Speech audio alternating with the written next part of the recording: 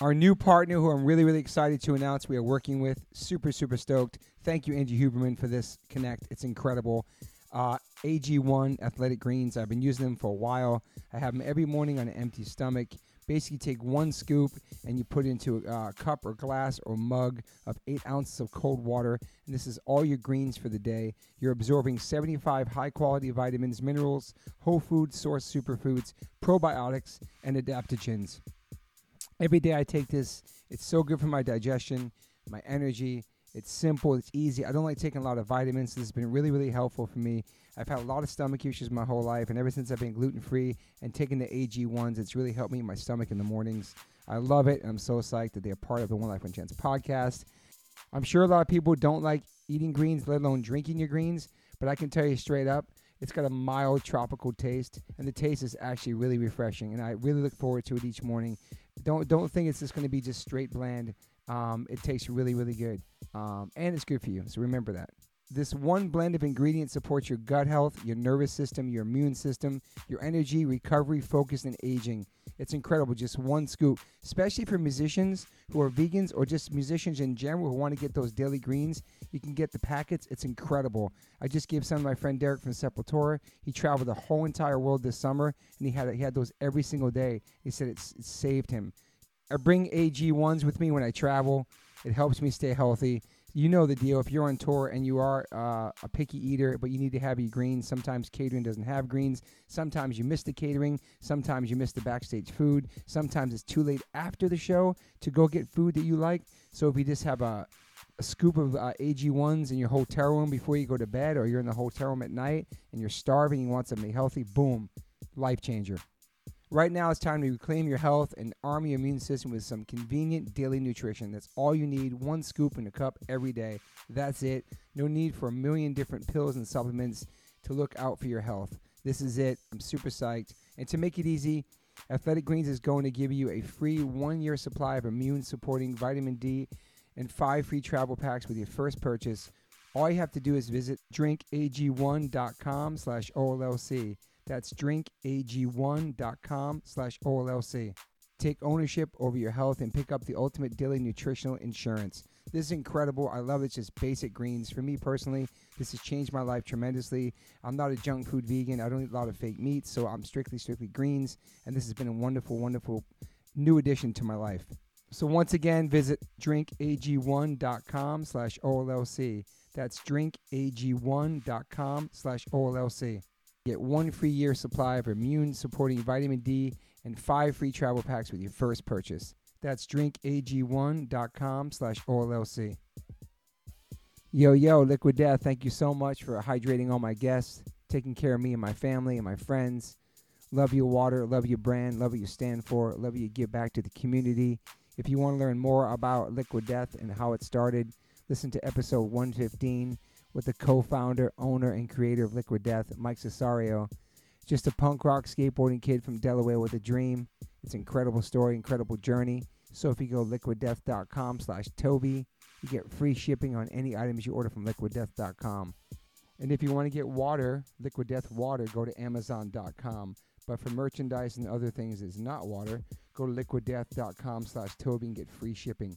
Thank you so much, Liquid Death. Death to plastic, murder your thirst, stay hydrated. You know H2O saves lives. Sandwich. He goes, no, man, he doesn't eat meat. Vegetarian. So you got a grilled cheese. You got a grilled cheese sandwich. That was my shit. I used to always have grilled cheese before I went vegan. Right.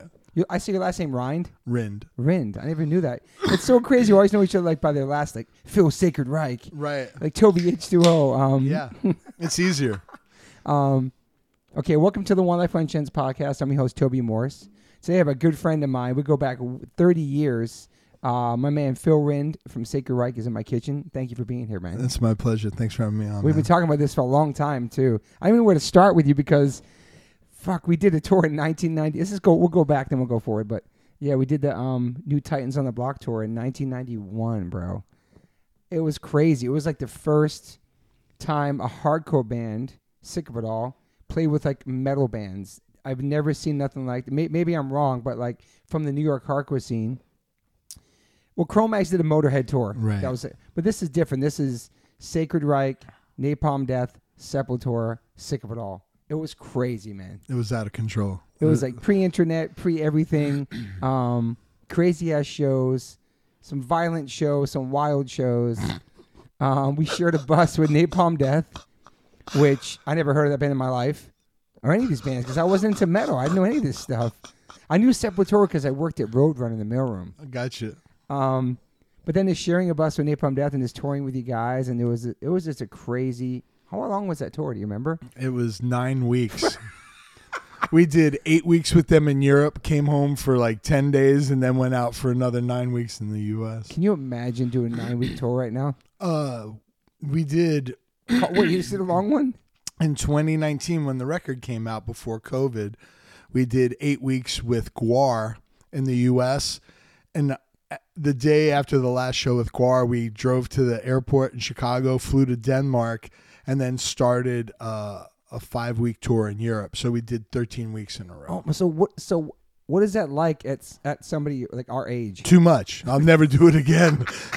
Even for singing too. It was too much. It was, we had already planned our European tour, and then the Gwar thing kind of came up. Yeah. And it was a great opportunity for us, so we said yes. But yeah, 13 weeks is too much, man. You felt it. Yeah. But at the end, I was like, we're not going to do that again. I think 4 weeks, 5 weeks is tops. 5 weeks tops. But back then it was easy. It was just we were younger. Yeah, you're in your 20s, and who cares? I mean, that's what you do. And Gloria, who is our manager, Sepultura's manager, she was like, Gloria wanted to go everywhere, be everywhere, do everything. We, back in the 90s, we went to Yugoslavia, and they were like, hey, that's where the Civil War is. Wow. When everything was still behind the Iron Curtain, Czechoslovakia, Poland. What year was that? This was 1989, 1990. Bro. Yeah, so it's so crazy. And this touring now, it's just so different and just so much easier. At least communication-wise and knowing where things are and having a cell phone. I used to have to go stand in the train station and pump Deutschmarks into the phone to call my wife, You remember those phone dialers, too? Did you ever get those? Uh-uh. Well, maybe it was a New York thing. You get these dialers from Radio Shack, and then you can make them sound like coins. Oh, So we hold them up to the payphones, and it's like you're putting quarters in. But sometimes the operator would go, excuse me, sir, please try using real money. And we'd be like, oh, my God, they're following us. But that was a hustle, calling from offices like in different at different places in Europe, different venues. Yeah. And then the label would be like, or the booking agent's like, hey guys, there's a bunch of calls to New York on this one German venue. That's funny. We're just trying to keep in touch with loved ones and just sacrificing a lot, just doing a band. Having different currency from every different country and crossing a border every night was a nightmare. Damn. That's why we were like kings at making pipes out of Coke cans and stuff, because you'd have to ditch them every day. You could have no paraphernalia, no drugs. How is this turn out? So it's Municipal Waste, Creeping Death, and Carcass. Yeah, it's been a great. Sick lineup, man. It's man. been great, and all the bands are super cool. Everybody gets along, and everybody's commenting about how easy the whole thing has been. And, it is. Yeah. Wow. And then before that pandemic, your last record, like it did really, really good. Like it was like crazy. It was heartwarming. Yeah, and how long was it between the last record and that record? 23 years. Yeah, that's right. 23 years. Wait, the last one was 1996? Yeah. Heal? Yeah. And then 2019, Awakening. Wow. Yeah, it was crazy. It was like a bit of a minor miracle that we even made a record. For years, I mean, nothing was going on, and I would sit down and try to write, and it wasn't happening. And then one day it just started. It's like a radio antenna, just boop, turn back on. Yeah. The music came. So you had writer's block for all those years, you think, or no? Writer's block. Were you broken up, or? Yeah, we stopped playing. Probably 97. We stopped playing completely. Yeah, I put my bass in my closet and I didn't even look at it. Wow.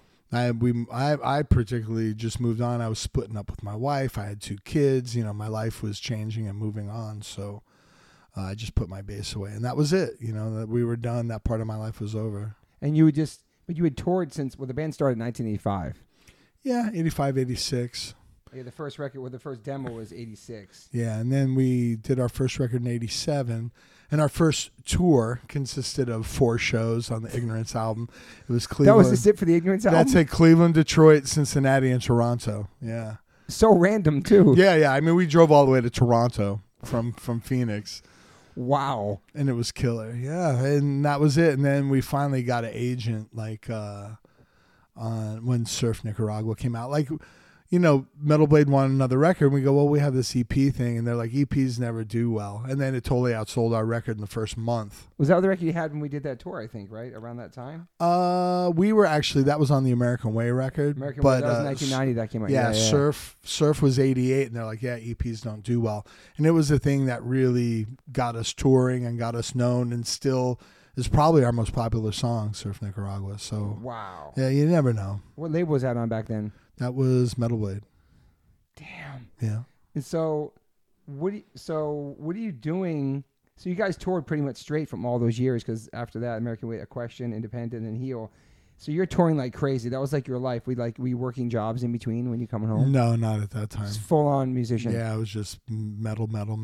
And then when the band breaks up, what do you do? Is it weird, like transitioning from being a full-time musician, that's your life, and going into the real world?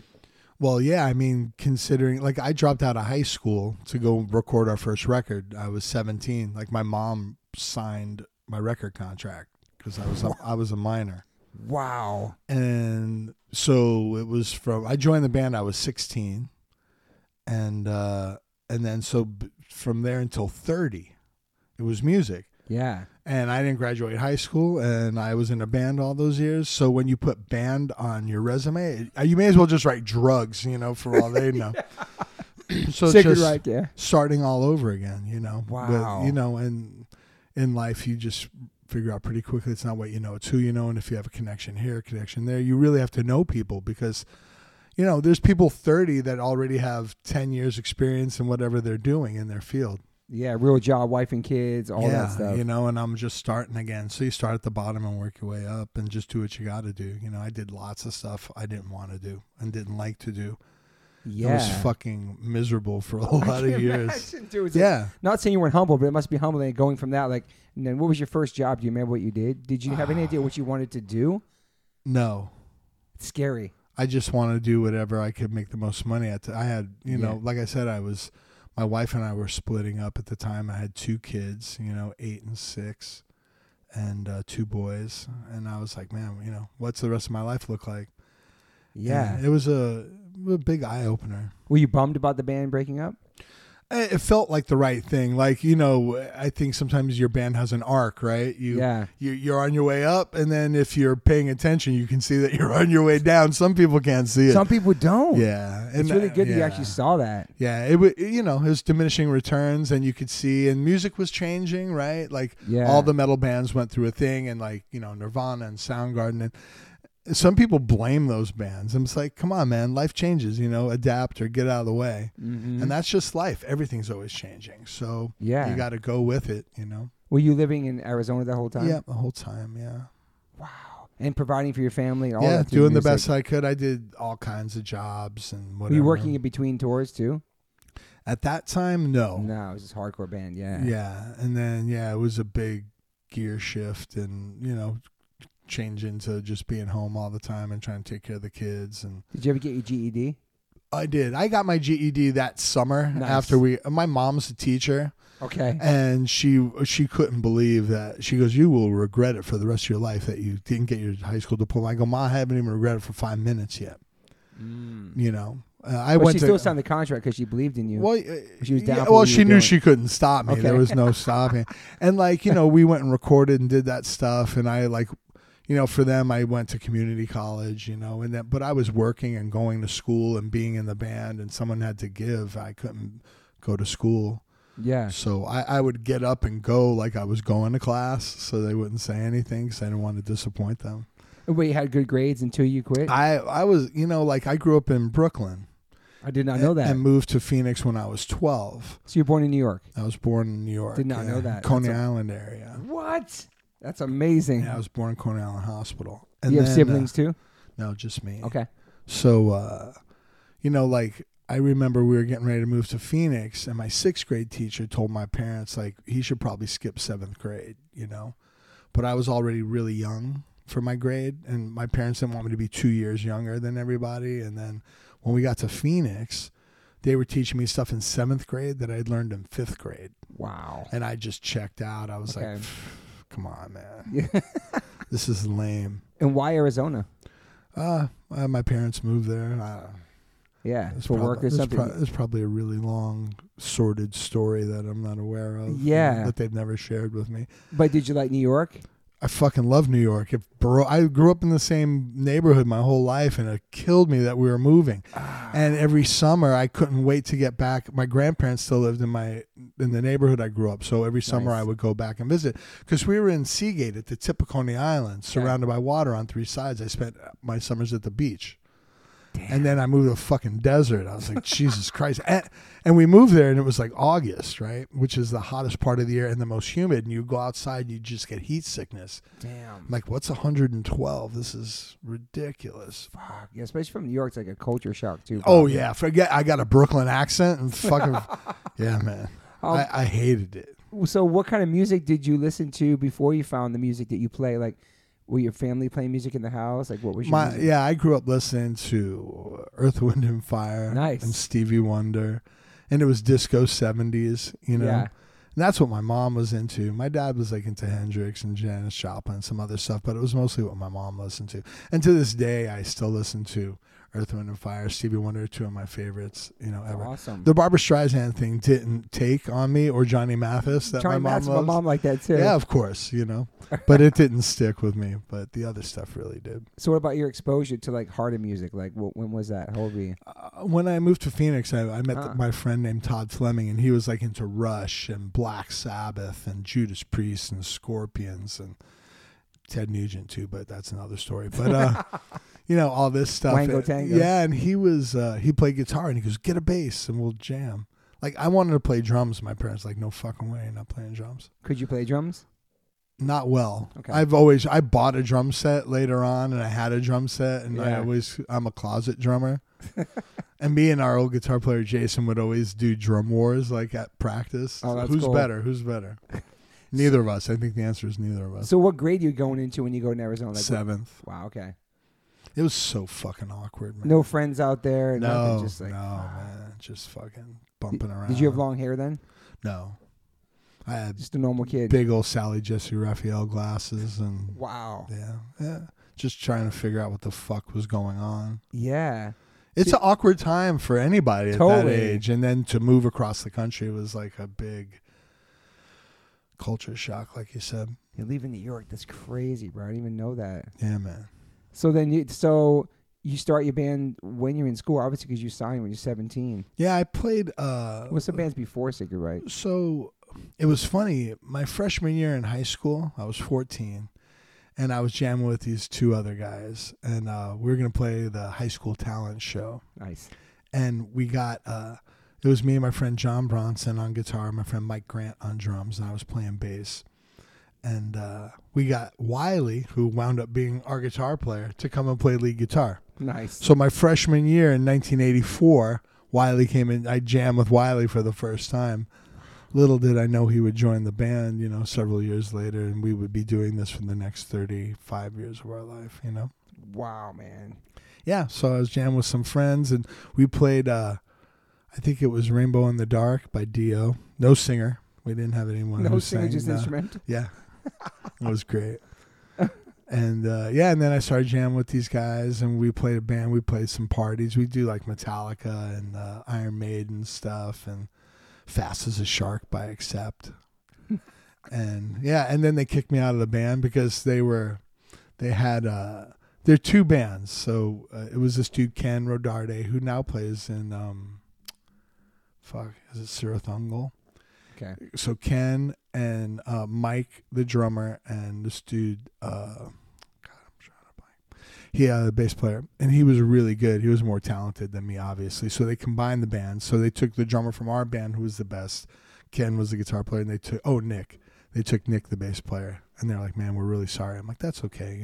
I was upset, Yeah. but he was clearly a better bass player than I was. Were you singing it all too growing up? No, not yet. Like when I joined Sacred Reich, there was a band called Sacred Reich with completely other people in it.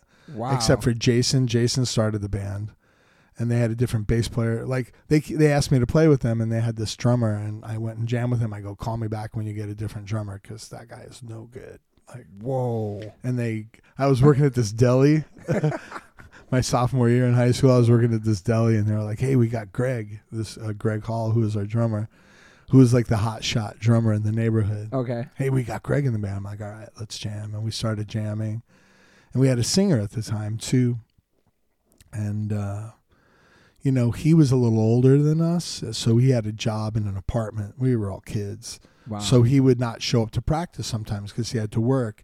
And we started writing original material, and I would write the lyrics. So I would sing in practice. Okay. So everyone would hear how the songs were supposed to be. And we're getting ready to go do our demo. Like, hey, everyone's throwing in $100, It's a lot of money back then. And Dan's like, I can't throw in the money. We're like, everyone's throwing in $100, Dan. He was the singer. He's like, I can't do it. And Jason, our guitar player, goes, fuck him, you sing. I was like, what? Wow. He's like, fuck him, you sing. You sound better. I'm like, are you sure? So that's what we did. And we went and did the demo. And it's weird, like, I don't know if you had the same experience. Like, you could never hear yourself in practice. The PA was never loud Terrible. enough. So you get in the studio, you're like, holy shit, that's what I sound like. Yeah. You can actually hear yourself. So true. Or even playing the show like in a DIY spot and then finally go into a real stage with the PA. You're like, wow, the band sounds good. Yeah, I mean, it's scary to hear yourself. You're like, I never I hate heard hearing myself, dude. Yeah. Yeah. I can't listen to stuff I record. But yeah, so then you finally hear yourself singing like, okay. Yeah. This And is then I pretty remember good. our first show, too. I'm like, all right, I'll sing, but I'm not talking to the crowd. Were you super nervous? Yeah, and Jason's like, you have to. That's part of the job. Part of the deal. I'm like, Have your fuck. back turned to him? I was not good at it. I was actually pretty rude. Really? Yeah. Like I was an instigator. Like if people weren't up front, I'm like, come on, you fucking pussies, get your ass up here. Yeah. You fucking assholes in the back. If you don't like it, get up or get out. We already got your fucking money. And the dudes would be on stage like, dude, what the fuck, man? So I stopped that. Do you remember your first show with them? Singing? Yeah. Yeah. At the Mason Jar. It's still there. Oh, I know that spot. Yeah. Yeah, man. I remember I was like, oh. Was there a lot of people there? All your friends? Oh, no. Okay. No. Your friends? We started playing as Sacred Reich. Like I joined the band. I just wanted to play a show at a bar. Yeah. And we started playing at a place called the Bootlegger. And we played there pretty regularly. And Gloria, who wound up being our manager, Sepultura's manager, she ran the bar. And then they had some problems with this court that was in the same like kind of area. And then they lost the bar. She started promoting shows. And she would put us on all the shows that would come through town. And that's how we developed a relationship with her. And then when Metal Blade asked us if we want a contract, we asked Gloria if she wanted to be our manager. And that's how that started. Crazy, man. And that was just it from there. Yeah, and it was fucking on. Damn. So by the time you record your first record, you guys have a following, like as a local band, or? Kind of. I mean, it was never really our goal to be the biggest band in Phoenix. Yeah. You know, like Flotsam and Jetsam was from... Did not know that. Yeah, Flotsam was from Phoenix, and they were like our big brother band. Jason, our guitar player, used to work for them, was like their crew guy. And Jason Newstead, who was in the band at the time, was really instrumental helping us out a great deal. He wrote our first bio. Oh, wow. He was really had his shit together and had a huge mailing list of all fanzines and all these things in Europe.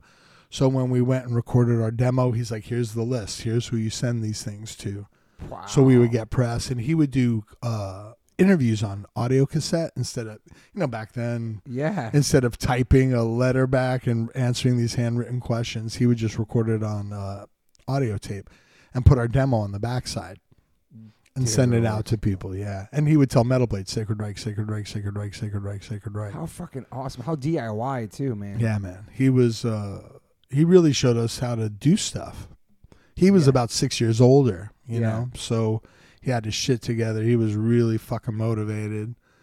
That's and cool. He was the captain of that ship. It was clear. I would just watch how they would do things, and yeah, I remember the day that Cliff died. We actually had a show, and he came to the show and he had a black armband on. And he ripped it in half and he tore tied around my arm. He's like, "We're in mourning," and then he goes, "Practice up.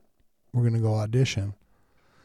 And I was like, I was 16. I wasn't going anywhere to audition, but he was 22. 16, wow. And he went and auditioned for Metallica. Dude. And then he came back. I go, what? He goes, yeah, I'm going back for a second audition. I was like, shut the fuck up. That's Yeah, and got the Crazy. gig, dude. And he went to Japan with them and came back, and we went to his house. And he had a VHS tape of him playing with Metallica, and we were like, "No fucking way, like, no," because those were our heroes. I mean, Yeah. Metallica it was Metallica and Slayer, but Metallica were our fucking heroes. Damn. And that's a hometown kid. A guy goes play with him, comes, wow. Yeah, dude. man, that was like insane. Like, just that's like winning the golden ticket, right? Of course. To join what turns out to be the biggest band of their, biggest metal band of their generation, Yes. easily. I mean, it's Metallica and everybody else. People talk Yeah. about the big four. There's the big one and everybody else. And no disrespect to Slayer, who I love, but come on. Yeah. They don't have the biggest selling record of the SoundScan era. Fuck. Is it the Black Album? Yeah.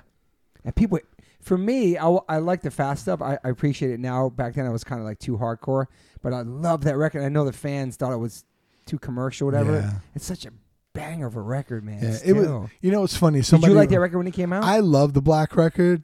I dug it. It definitely was a change and a change in approach and change in sound. And they worked with Bob Rock for the first time.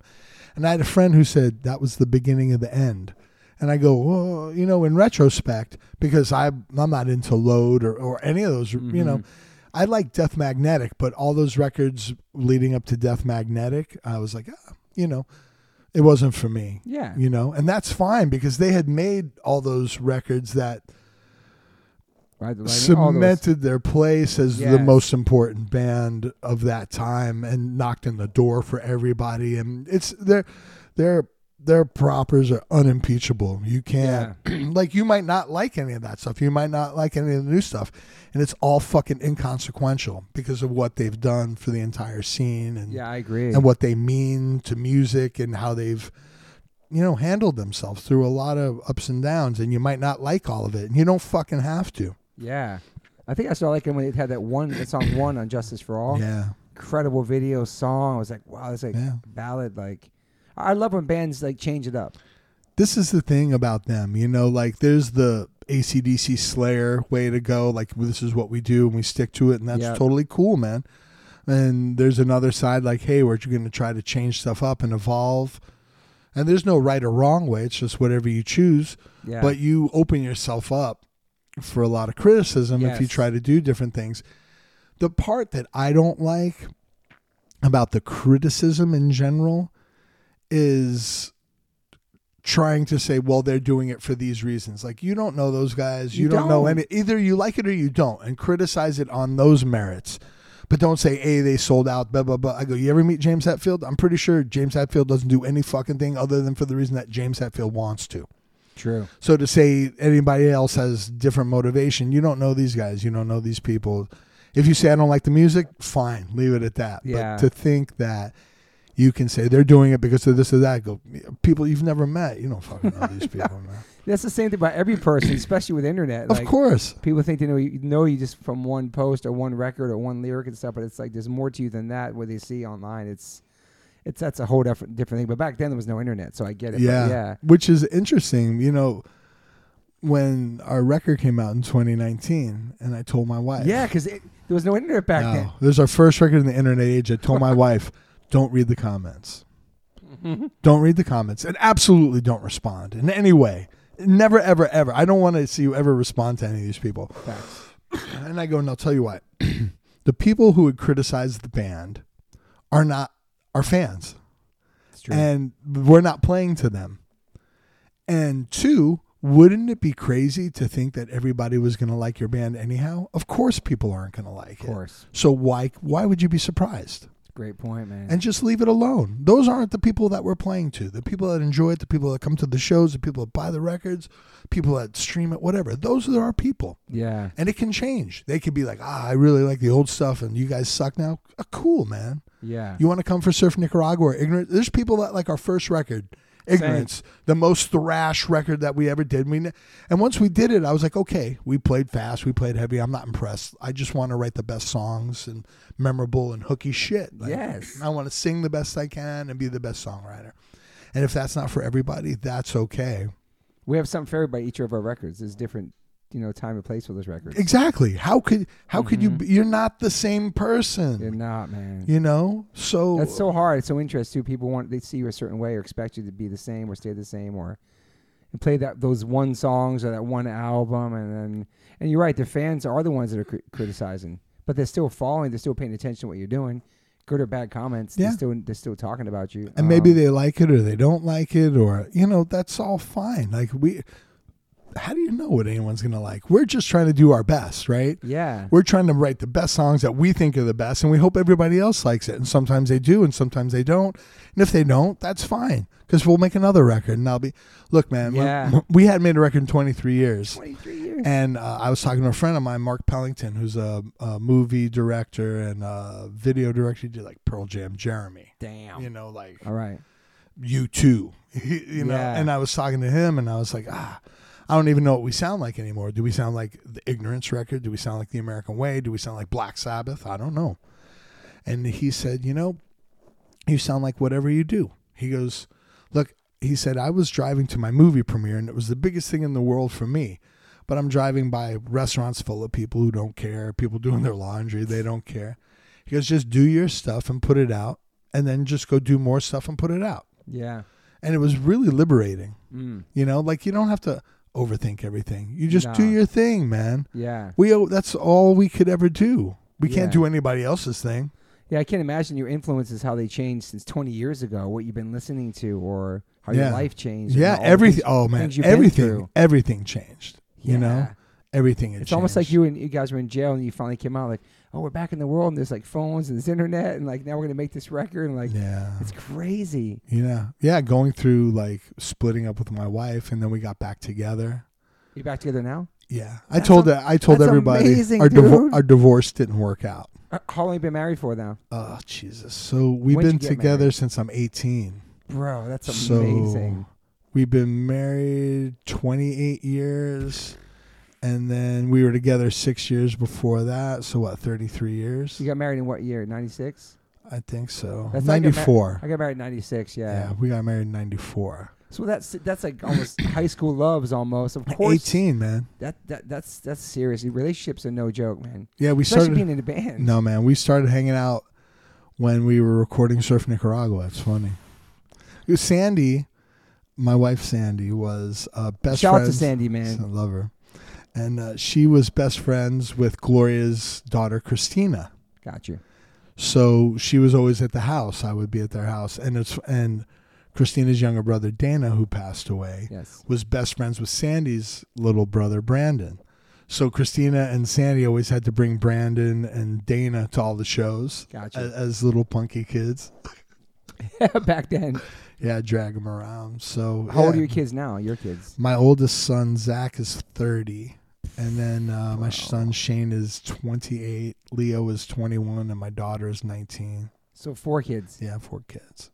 Bro, that's insane. It's a lot. Are they all at home? They're all Three of them are at home. That's amazing. And sometimes my wife's like, Jesus Christ, get the fuck out, But then you're like, oh, I'm going to stay for, I don't know. Well, the thing is they are gonna get out eventually. Yes. So just enjoy it now. That's what I told my son. Yeah. You're not paying for shit. Go do as much as you can. Save up money. He's working. Like, it's just like, but I want them. We're going to have that bond forever, but just that empty nest syndrome, like, damn, I should have had another kid. Like, I don't know, he's 20 now. He's living at home. It's like we have such a tight bond, which would never go away, but I love him being here, and I can, it's safe and all that. But you have 4 kids. That's incredible. Yeah. Yeah. What an amazing woman to, like, hold you down during all that as a touring musician. She always held it down. She was looking for a job, and her dad said, why don't you go down to the union? They'll hire you right on because you're a girl. So she went down to the plumber pipe fitter union, local 469, started as a jobber and worked her way through, and was like a journey. Like, she did 4 years in the apprenticeship. So she was just about to turn out and be a journeyman pipe fitter. And she was like, I don't want to do this anymore. Because like being a pretty girl on a construction site. She was going to be a pipe fitter? That's so fucking dope. And so she welds and can do all that stuff. She repiped our friend's house. So is she more handy than you are? Oh, I am the least handy person you've ever met. When we got married, somebody bought us a do-it-herself toolkit. I'm like, because they knew. Yeah, my God. She's like, get out of the fucking way. Does she teach you things, though? You learn some things? I can't learn that. But does it make you feel like you want to step up more because she can kill shit like that? No, I just help her. Okay. I'm her assistant. Like, we had this pool fence, and one of the bars broke off, and her friend's husband had a welder, so she got her welding helmet on. She's like, hold this. Wow. She hold this right here while she's welding it back on and stuff. Badass, man. She's badass. She is. And then she was like, I don't want to do this anymore. And she quit and she went to nursing school and became like a fucking badass ICU trauma nurse. Oh my gosh. She's awesome. Yeah, and she, she would work 2 jobs because I'm I'm a fucking uneducated high school dropout. Musicians, bro. Yeah, man. I mean, she's the rock that our family's built on, Our wives let us be big kids and go out and play this music with no responsibility and follow our dreams and come home and all that shit was so lucky. We don't man. deserve it. It really is about the woman behind the man. I mean, especially for musicians that especially have a tight relationship and there's trust and there's that bond, through everything. Because Sandy would tell me we would go on tour, especially when we were younger, and Sandy's super hot in her 20s, and she'd be at parties and dude's like, hey man, what's going on? She's like, I had a boyfriend. He's like, yeah, where's your boyfriend? Well, he's in a band, he's on tour. Yeah, what do you think he's doing? Oh, and they get that shit all the time, That stereotype of rock and roll. Yeah, and like, man, I know people that got into music for sex, drugs, and rock and roll. Same. And that wasn't me. Like I would blow girls off because I was like so focused. My girls are just going to want your time. Girls are going to want attention. I'm already working and going to school and being in a band. I got enough. Yeah. Yeah. I didn't need any distractions. I was incredibly focused on, like, when I joined the band, I was like, hey man, you're playing that song wrong. And, we're doing a cover of Bonded by Blood by Exodus. I'm like, hey, come on. This is how it goes. You're serious about it, yeah. And we would practice for 3 hours, and we only had 30 minutes worth of music. And if anybody made a mistake, I'd be like, stop from the top. Wow. Yeah, I mean, it was like drilling. You were on it. Yeah, man. Fuck. So yeah, girls weren't really part of the equation back then, and it was fine. The music thing. I was talking to Andreas from Sepultura when we were on tour in Europe, and I said, if you really stop and think about it, if we really knew what we were getting ourselves into, we probably wouldn't have done it because it's too hard. The chances are too long. What are the odds? Yeah. But we didn't know any better, and we were just going for it because you had to. Mm-hmm, you don't really have a choice. Yeah, man. It gets in you. Yeah. And lyrically, I'm like, man, I got fucking something to say, whether I did or not. At least I thought I did at the time. Yeah. And I was like, this is fucking important shit, and people need to hear this, and we need to be the vehicle, and of course, the lyrics are the nail, and the music is the hammer. Agreed, man. And we're gonna fucking get out there and tell people the fucking truth, and tell them to fucking wake up and pay attention. It's up to us together, We always about the lyrics. Yeah, always. Yeah, man. Always, same, man. man. That's why I love Slayer and I love Metallica and I love Iron Maiden and Scorpions, but when I started hearing like Corrosion and like old DRI and MDC was like a big one for me. Ahead of their time with everything, man. Yeah, MDC was a huge lyrical influence, and That's Corrosion incredible. especially. So that kind of stuff, I was like, all right, this is my stuff. Do Corporate Death Burger, Ronald McDonald. Yeah. That shit they was singing about back then. Yeah, John man. Wayne, just everything. John Wayne was a Nazi. Fuck. I know, just everything. My family's a little weird. My family's just a little weird. Your family's just a little weird. Yeah. Daddy wears a dress and Mama grows a beard. He was like, everything, dude. he goes, I don't understand if I'm a woman or a man. And Dave's book, Dave Dichter I need to read it, It's man. so great. And he talks about cross-dressing in there. And he goes, and I was never bisexual or anything. I just like to wear women's clothes. Damn. And I was like, fuck. I remember getting busted at 18, like all those Yeah. intros. And, Yeah. Dude, me and Derek still listen to him all the time. Yeah, in the giving me car. chills right now. I Yeah. remember burn. Yeah. Yeah, man. But nobody was singing about shit like that back Yeah. then. The night I was supposed to graduate high school, they played in Phoenix, and I was hanging out with those guys. Oh, you went? Yeah. Oh, fuck yeah. I was hanging out. My friend Zach was the promoter of the show, so they were at Zach's house, and I was hanging out with them. Wow. And I remember Dave Dichter going, what's the name of your band? I go, Sacred Reich. And he was on the phone with someone. He goes, we're hanging out with big bands like Sacred Reich. And I'm like, we're a big band?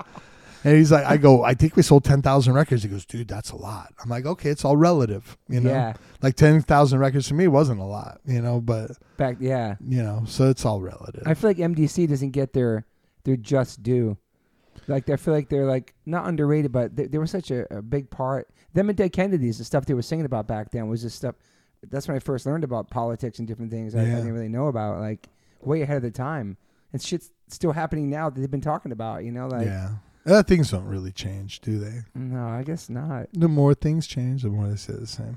Well, I mean, Yeah. the human condition is a human condition, right? Mm-hmm. In Buddhist terms, it's samsara, right? Cyclic existence. And, reconciling all that stuff, reconciling the most incredible, beautiful, wonderful things that could ever happen also come wrapped up with the most horrible, terrible, heartbreaking shit you really can imagine. true. Yeah. And it all comes together. It's all wrapped together. This is our life, It's You re- can't yeah, have one without the other. That's interesting. What was your inspiration to come back and make a record? That the songs came. Have you guys been talking for years? You guys all stayed in touch with friends? Yeah, I mean, we everything? started playing shows again in 2007. Okay. So we just played shows. We started going to Europe and playing festivals. Start making music, yeah. Yeah, we just started jamming, and everyone was like, "You gonna make a record?" I'm like, "No, man, we don't have any songs." And Wait I for the tried, inspiration, yeah. and I tried, and it just You don't wanna wasn't force it. happening. Yeah. And then one day it just started coming back. I was like, "Oh, cool. Well, I guess we're gonna go make a record. Awesome." But years later it came back, like, yeah, you were touring the whole time, yeah. Yeah. Fuck. Yeah. It Such a took long- 12 years. Start writing stuff, yeah. Yeah. I mean, what are you gonna do? I It know. comes when it comes, right? Our last 4 records have been 8 years apart. Yeah. And now, like, on the 8th or 9th year right now, I'm like, I don't know if I'm ready. Like, I have to get inspired and stuff like that, too. Yeah. Like, because some bands would just be like a machine, like, every year, tour cycle, new merch, new artwork, new album, and just Yeah. keep pushing them out like a machine. And I It's just, amazing. yeah, it's amazing. But I was never like that. We weren't Yeah. banging out. For how long we've been together, we have not many records. Yeah. It's like, Same. some people can do it. I just don't want to force it and just make the same record over and over again. It's Yeah. the same, just to like go out there and tour because that's what you had to do. And I remember looking at Sepultura, and I think they have like 15, 16 records out. I'm like, it's incredible that someone can write 15 or 16 records. Have that in them. Have all Yes, that. Yeah. it's amazing. I can't even understand it. I can't. Yeah. I think it's incredible. Yeah. I can't do that. I'm with you, man. It takes time. Like, I wish I was that creative. I'm not. Yeah. So I'm always amazed when bands can do that, and it's incredible. I'm in awe of that. So what has been your job leading up to the new record that came out? Like, what have you been doing? Like, are you working at home and? Well, I was managing a restaurant for about 6 years. Then we had a transportation company, like a sedan company. You had it. Yeah, my dad had it, Oh, and, wow. and I worked with him. We did a lot of stuff with American Express people. And then I was looking for another job. And this is a funny story because I was talking with Greg, our old drummer, and he was talking about his son, Beck, is jamming with this other kid, and his dad runs a machine shop. And he was hoping his son would get a job with him. And I was like, oh, I need a job. I go, you got his number? So I called him and I started working at this machine shop. I don't know what the fuck to do about machine shops, but he gave me like an entry-level job just doing mindless shit that made me want to kill myself work. Anyhow, that's beside the point. So his name's Tim Radziwill. And we start working together, and he's a huge Sacred Reich fan. Oh. And he said, I told him that we were working on songs and writing, and we wound up splitting with Greg. Okay. And that's how I met Tim. And Tim goes, it's cool. It's not going to change anything between us. I'm like, cool. And then I talked with Dave, our old drummer who was in Machine Head, and I said, hey, Greg's not in the band anymore. And Dave's like, I want to do it. Wow. I want to record the record and tour. And I was like, really? Like the same day, because we were like, what are we going to do? I'm like, I don't know. We'll see. I go, well, let me call Dave. Damn. But he was still a Machine Head, and they just dropped a record, and they were going to be touring for the next year. I'm like, well, we waited 23 years. We waited this long, but, we can wait another year. Yeah. So we started demoing stuff, and Tim said, hey, I play drums, and my son Joey plays guitar, and we have like a little studio. If you need help recording demo, we can help you out. I go, that would be great. So we did all the demos for Awakening, and Tim played drums on them while Dave was on tour. And Joey played guitar and recorded everything. So when it came time to go record, it was obvious that Jason wasn't going to be able to do. Well, like, we were up to the first day in the studio. Yeah. And Jason just wasn't up for it, like physically, mentally. It was obvious that it wasn't going to work. And everyone's like, what are we going to do? We're in the studio. Yeah. And I said, don't worry. We have Joey. He already recorded all these songs. Okay. He knows every song more than we do. He's already because initially we recorded some of this stuff in a different key. And I said, we're changing it back. We had to go re-record everything. Wow. He's already recorded everything. And he's a whiz. Mm-hmm. So Joey's in there and we're recording. And we said, Joey's 23. Like, you don't want to be in a band with a bunch of 50-year-old dudes. We'll make the record. We'll help you find your own band and blah, blah, blah. About 3-4 days in, I'm like, what are we doing? Our guitar player's in there destroying it and killing it and recording our record. Yeah. And we said, hey, Joey, you want to join the band? And Tim, his dad, was there. And it was just like, oh, man. Yeah, like Tim, awesome. Tim and Kirsten are huge Sacred Reich fans. And Kirsten was at a Sacred Reich show, pregnant with Joey. She goes, yeah, and your wife, Sandy, came up and put her hands on her baby. I'm like, it was foretold. That is crazy, man. Yeah, so he's in the band. Joey's in the band. Killing it. His dad's so psyched. Super psyched. And Tim actually came with us to Mexico and played a show.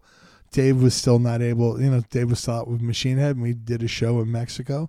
And we said, Tim. So Tim played a show with us, got to go to Mexico with us. That's awesome. And they're like the nicest people you ever met. Family ever. too, yeah. Oh, yeah. Joey's like the greatest, the easiest.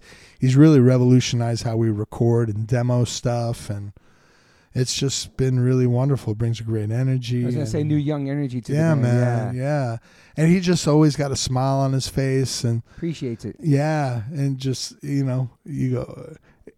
go, what do you think, Joe? He goes, I love you guys. That's always his response. Because he's a fan too. It's man. Do we live up to all that? And he likes the old music, and he's used to hanging out with his dad and his dad's friends. So he's used to being around a bunch of old farts like us, And he's not like a big partier. He likes to smoke weed like the rest of us, and he fits right in. I go, we couldn't have. It's perfect. Yeah, and the same with Dave. Like Dave was already in our band. Mm-hmm. We know Dave's a great drummer. We know Dave's a great guy because when you're adding someone to your band, it's not just can you play. It's like, can you hang out? Yeah, it's more than just the playing. Yeah. Personality, getting along with everybody. It's really important. You need to have a good attitude. Especially traveling and stuff. Yeah. Because, sometimes if you don't have a good attitude, it just affects everybody. You can be the best player, but you can be an asshole. Like, they don't want you. And no one wants to be around that. Nah. So it's really important. We got really lucky. So were you ever a big partier?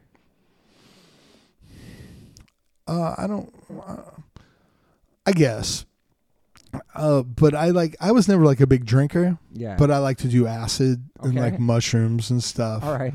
So that was kind of like back then, or just Yeah, back then we smoked tons of weed. We just always smoked tons of weed. We were never like a big drinking band. Yeah. So just smoked tons crazy of hard drugs and shit. No. I think those guys were like doing cocaine and some crystal meth for a while. Damn. And I never liked that shit. It was not for me. But I think those guys had a little phase that they went through, and but mostly acid and shrooms. I liked mind expanding stuff, like at the time. Yeah. My kids go, "What are the best drugs, Dad?" And I go, "Weed, acid, mushrooms." And they're like, "Really?" I go, "Yeah." I go, "Stay away from that other shit." I go, "But even acid and mushrooms," I go, "There's a benefit for mind expansion and people do the microdosing now. Everybody's talking about that. Or changing your perception. It's great for that, but there's a point where you've extracted all the lessons that you're going to get. Yeah. And then you need to move on because you can't sit around and do drugs like that all the time. No. And people are microdosing and doing all that stuff. And I'm like, the other day we were on tour and the guy's like, "Hey, you want some mushrooms?" Everybody had mushrooms. We were up in Mount Shasta, California for a day off. And I'm like, it's not for me anymore. Yeah. There's a movie and it's about, what the fuck's his name? Timothy Leary. Yeah. And Ram Dass. They were the ones leading the LSD experiments at Harvard.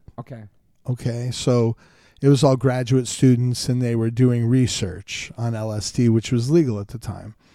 And like Ram Dass was like, the drugs are great, but the drugs wear off. And I'm looking for something that lasts longer. So he wound up leaving and going to India. Okay. And becoming one of the first Western guys to really bring back Eastern philosophy, Hinduism, Buddhism. Interesting. But Timothy Leary stayed and kept doing the drug thing and got in some trouble.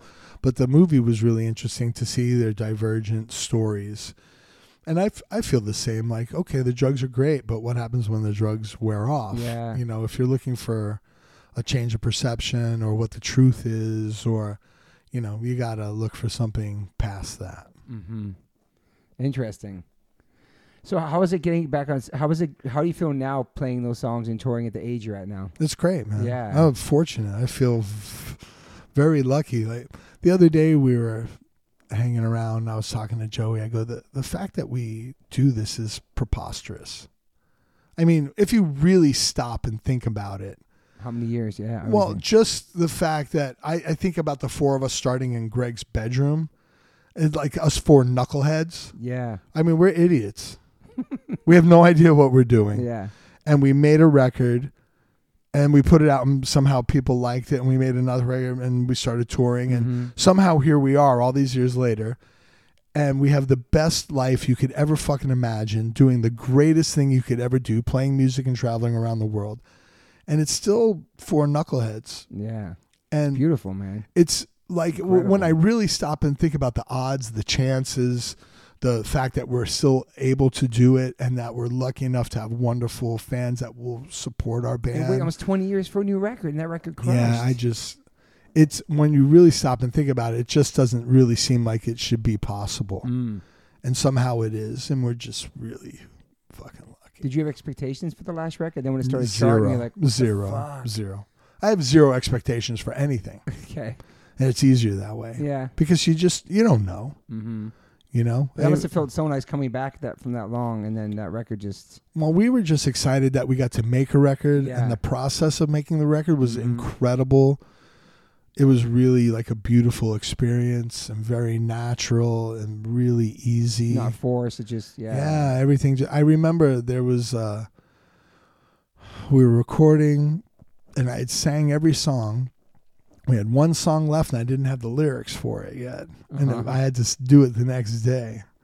And I remember not being stressed out at all and going home, and I sat down, and it just came out, and I was like, wow. And those are like my favorite lyrics from Manifest Reality. And it just sounds like my teacher talking, you know? I was like, it just came out, and all I really did was just change the order of one verse. Gotcha. It just came out exactly like it was. Damn. And I was like, when things are, there's this guy, Joseph Campbell. He had a series on PBS called Joseph Campbell and the Power of Myth with Bill Moyers. And he said the Native Americans have a thing called the pollen path. And he goes, when you're on the pollen path, he goes, beauty to the left of me, beauty to the right of me, beauty above me, beauty below me, beauty before me, beauty behind me. I'm on the pollen path. Because somehow you kind of know when you're in the right spot, somewhere inside of you. Interesting. If you listen, it's quiet. Yeah. Are you a spiritual guy? I think so. So when I split up with my wife and I was 30 and I was at a crossroads, and I remember my wife was up in Colorado working and the kids were up with her. And it was around Christmas time, and I was dating this girl, and she had just cheated on me with my best friend. And I was like, how'd I get here? This is not where I want to be in my life. I go, well, you did it, asshole. Every thought, every action, everything you've done has led you to this point. And if you don't like it, you have to change your actions. And so the idea of karma really became real and concrete to me. Okay. And I would always pass this Buddhist place driving every day. And I said, fuck, let me just go there. And I started going there. And then it led me to another place. This is in your 30s. Yeah. And there was this part in the religious section of the newspaper, and it said Zachoji Rinpoche is going to speak about his recent trip to India. And I had a date night with Sandy. We were back at that point. And I said, I don't know. I saw a picture of this guy. I think I need to go see him. She goes, yeah, go for it. Wow. So I met him that night, and he's been my teacher ever since. So that's 23 years. That's incredible, man. Yeah, his story is incredible. He's Tibetan Buddhist, and he's like fifth reincarnated of Zachoji Rinpoche and like all this stuff. And like he wound up in Phoenix. He was leaving the monastery, and the Dalai Lama asked him to lead this tour called the Mystical Arts of Tibet. Like the Richard Gere Foundation sponsors it, and they travel around the country, and And it's like arts and performance and song, and they do Sam Mandala. And he came to Phoenix and he felt a connection and wound up staying. A very high lama. And the other thing with him is he's about a year older than me. And he was going to school, like, to be a teacher. Usually you find these kids early and they go in the monastery when they're like 5 years old. Well, he was like 16. And he said his father came and the kids were like, your dad's here. He's like, my dad's here. It's like a 20-hour train ride from where we live. And he had a letter from the Dalai Lama saying, you've been found to be the fifth reincarnate of Zachoji Rinpoche. And then he goes to Dharamsala and the Dalai Lama gives him, initiation rites. He goes in the monastery. So it turns out like his previous died in a Chinese prison camp. Like when they invaded Tibet in 1959, they imprisoned him and no one knew what happened. And then they found out that he died. They do a divination. It's all the stuff that people probably are like, think is like hocus pocus stuff. But they found him and he goes, I went 16 years as a regular boy. And the next thing I go, do you remember your past life, Rinpoche? He goes, I don't really remember what I ate for lunch. He goes, but maybe there's something to it. Because normally in the monastery, it's 20 years. And he goes, and I learned all these difficult concepts in 10 years. So maybe there's something to it. Wow. And so he had a senior attendant. Like, the High Lamas have attendant monks that help them.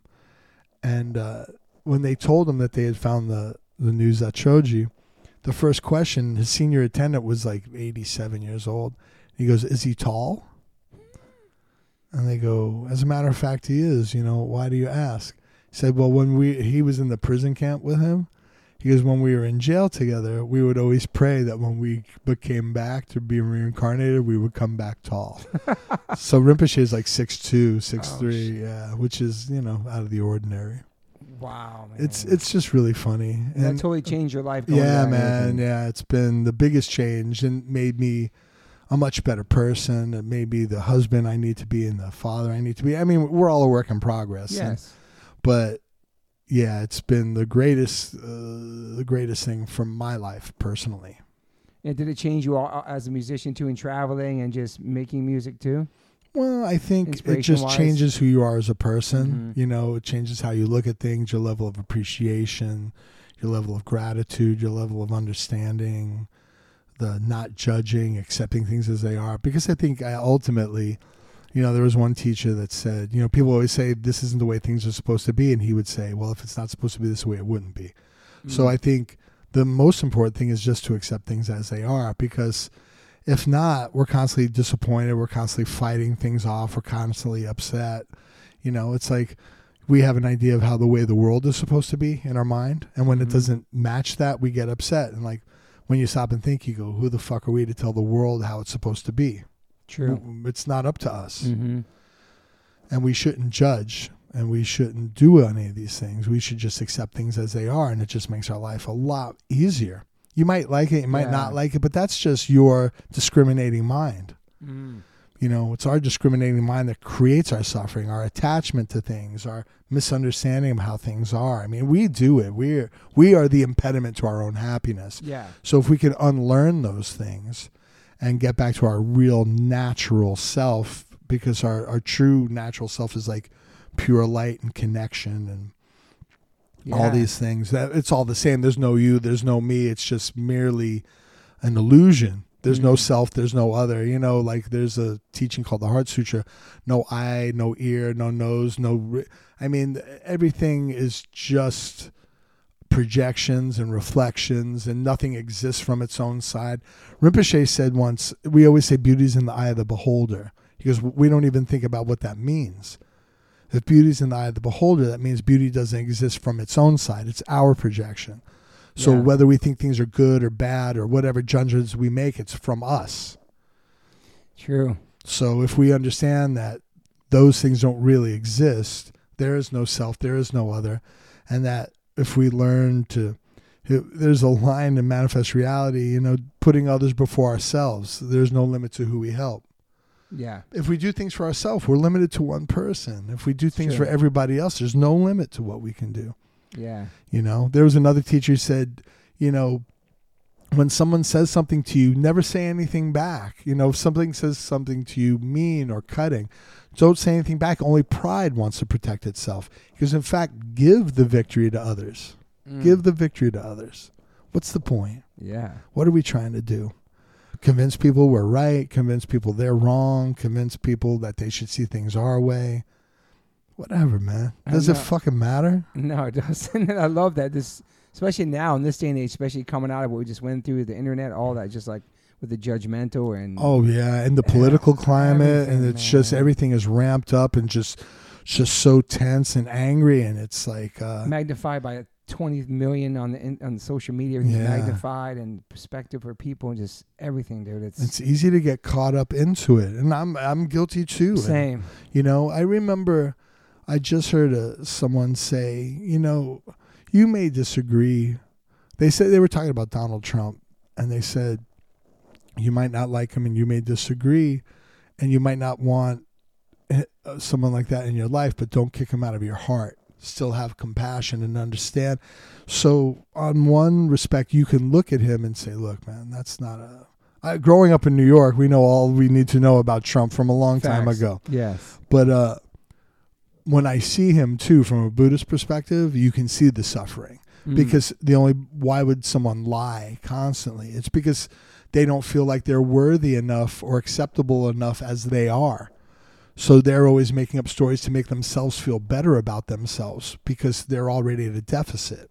That makes sense. So it's easier to have compassion for people. Like I have compassion for him as a human. I don't want him in charge of anything because he lives through a different kind of way.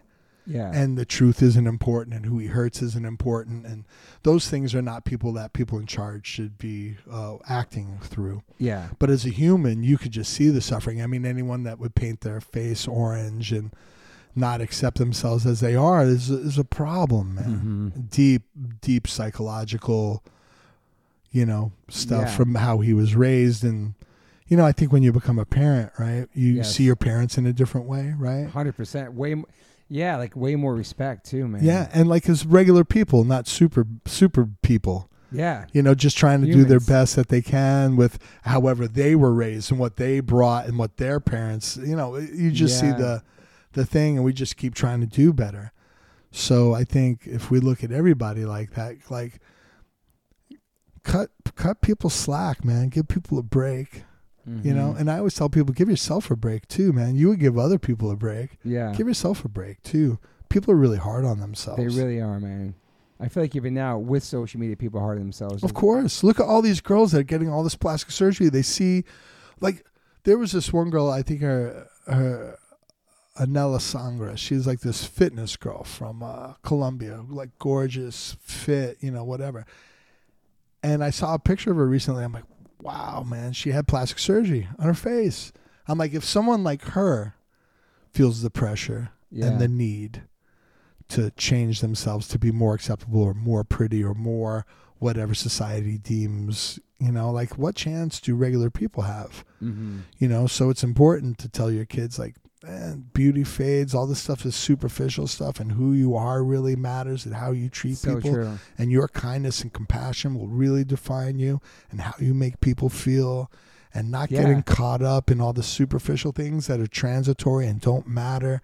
And what's really important in our lives. This is the most important thing as a parent, right? It is, man. What's really important? I can't imagine the pressure of young kids, just with all the different, even just young girls. Yeah. And teenage boys, it's everything. All people, like with the social media and how you're supposed to look and act and be successful and be famous and fit in and just all these things. It was just like, that's all they know is our kids only know social media. That's what they grew up in. We didn't have that growing. We were outside. We were skating. We were surfing. We were going to shows. We were fucking in the streets. And like, I'm so lucky to have had that being that time in my life. Yeah, and it's interesting because the kids today, they don't know any better because they go like, how were you touring without cell phones and and Google Maps and all this stuff? Like, we didn't know any better, and the kids today don't know any better. This is their experience, and their kids are gonna be like, how'd you do that without teleporting, Dad? Whatever the future holds. Or just putting a flyer on the internet and then people know where you're playing. So like passing out flyers. Or things are easier and things are worse, and things are better and things are worse. And The general thing doesn't change. The circumstances around things may change, but our human condition doesn't change. Our jealousies, our wants, our desires, our getting caught up in stuff. They're just bombarded with more advertising, more stuff, more overstimulation, but not everybody. Mm-hmm. If you stand around looking at your phone, that's going to be the thing, but you can put it down. It's just that easy too. I know. And life is so like just having a conversation with you face to face. Like that's what I love about the pod. I just shut my phone, put it away, have conversations. Like there's such a need for that. Especially coming out of the pandemic, just all that, but I feel like the phones, in a positive way, during the pandemic, connected a lot of people, man, around the world, going through the same stuff. We're all locked down together, and that was kind of a beautiful thing where people could actually, you could see what was going on in the places, you know what I mean, and brought people together. But there's a deep, dark hole on there too. You just get caught up in, and just I don't think. I believe this. It's not the technology. It's the people that are using it. True. It's not religion. It's the people that abuse it. It's not government. It's the people that abuse it. The idea of government is to help the people and to make people's lives easier. If it didn't turn into that and it turned into something else, well, that's our fault. Mm-hmm. The technology is there. All the information of our entire human existence is right there, and people want to look at cat pictures. Whose fault is that? I mean, so it's true. It's just us. It's always us. It's nothing else. People go, people take a picture of all the kids looking at their phones, and I go, you look at pictures in the 20s and 30s, all the guys are waiting for the train looking at the newspaper. Great point. It's always the same, and it's just the people. It's not the technology. It's not the thing. It's us. It's about using it or not using it, or how you use it. It's up to us. Yeah. And look, man, I remember when Ronald Reagan came into power and he tried to eradicate the Department of Education. They wouldn't let him. So he said, if I can't get rid of it, how about I just defund it? Wow. So they started defunding education because the people who are in charge know that if people are uneducated, it's easier to take advantage. Mm-hmm. Look, we know that the people in charge of things, their only goal is to stay in charge, and they do a lot of time and resources into maintaining that kind of power. Yeah. And in a myriad of ways. So our goal is to educate ourselves and to understand how things work. And I don't know what the answer is to all of this. I don't think you can fix all of it. It's all we can do is do our best, right, in our little corner of the world. Dalai Lama always would say, if you can't make things better, at least don't make things worse. So at the very least, if we cannot make things worse, okay. And if we can try to do a little better, Mother Teresa said, we cannot do great things, only small things with great love. And I'm like, I love that. Like that too. Right? In our little corner of the world, what do we try to do? Treat people with respect, treat people with appreciation, treat people with kindness. At a show, to the crew, at the truck stop, wherever you are, just to smile and look at people in the eye and say thank you, and just recognize everybody, because it takes everybody. Yeah. If the garbage men didn't show up tomorrow, our society would be a lot worse off than if the lawyers didn't show up tomorrow.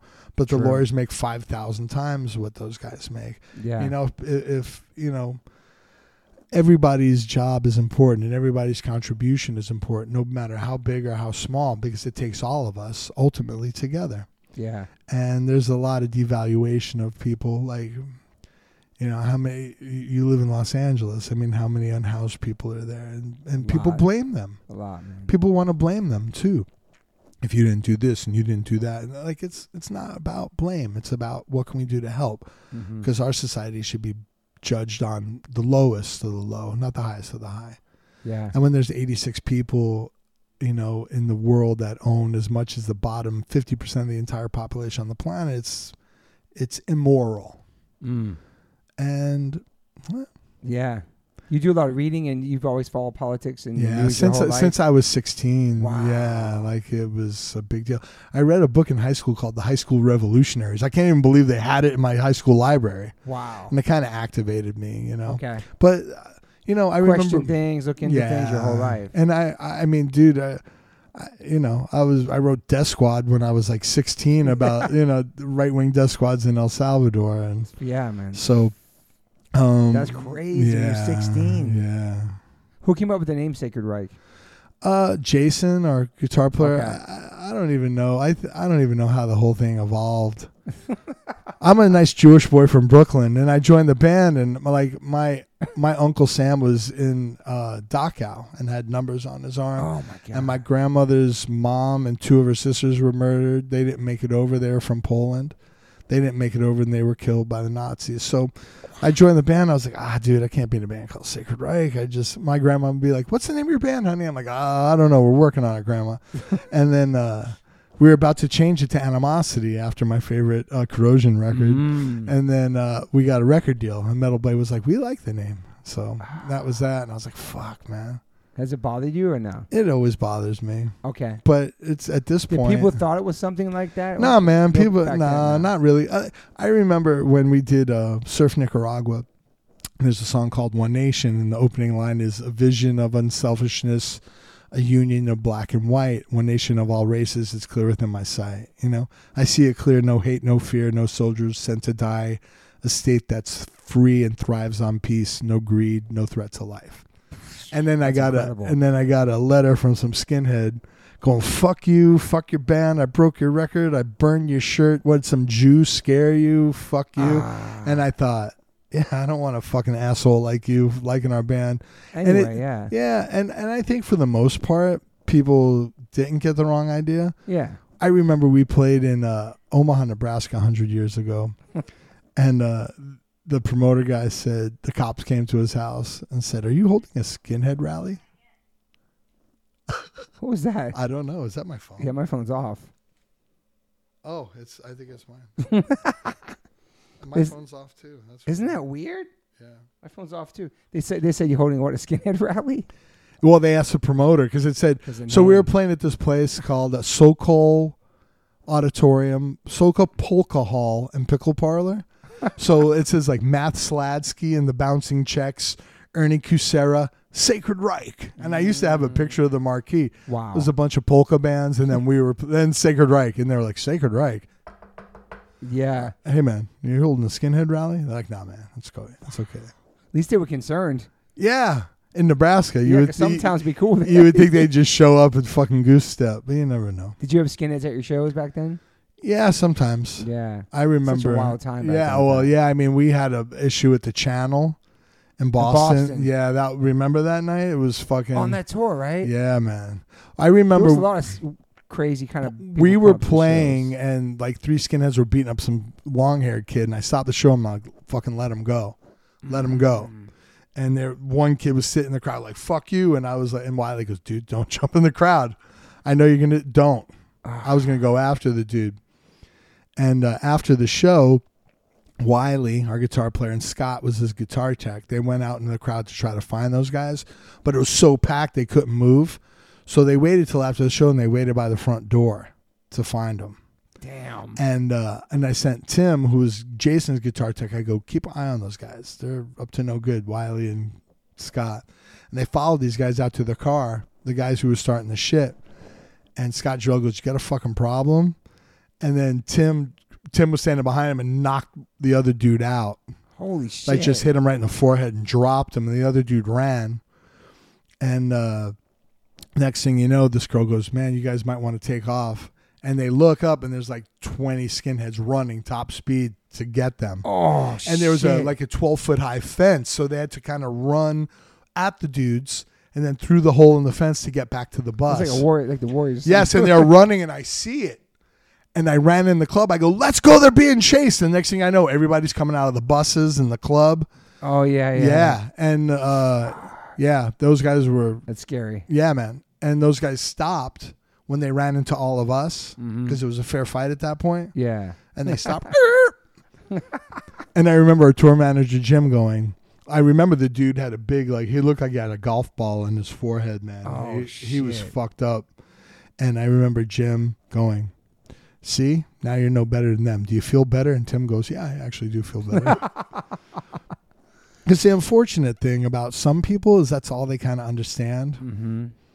It was like a soundtrack for violence for people coming to shows. They didn't care about the lyrics of the message. They just want to come. Allentown, Pennsylvania. The sick of all guys fucking jumped in the crowd and were macing people. Yeah, man. That was a crazy riot, man.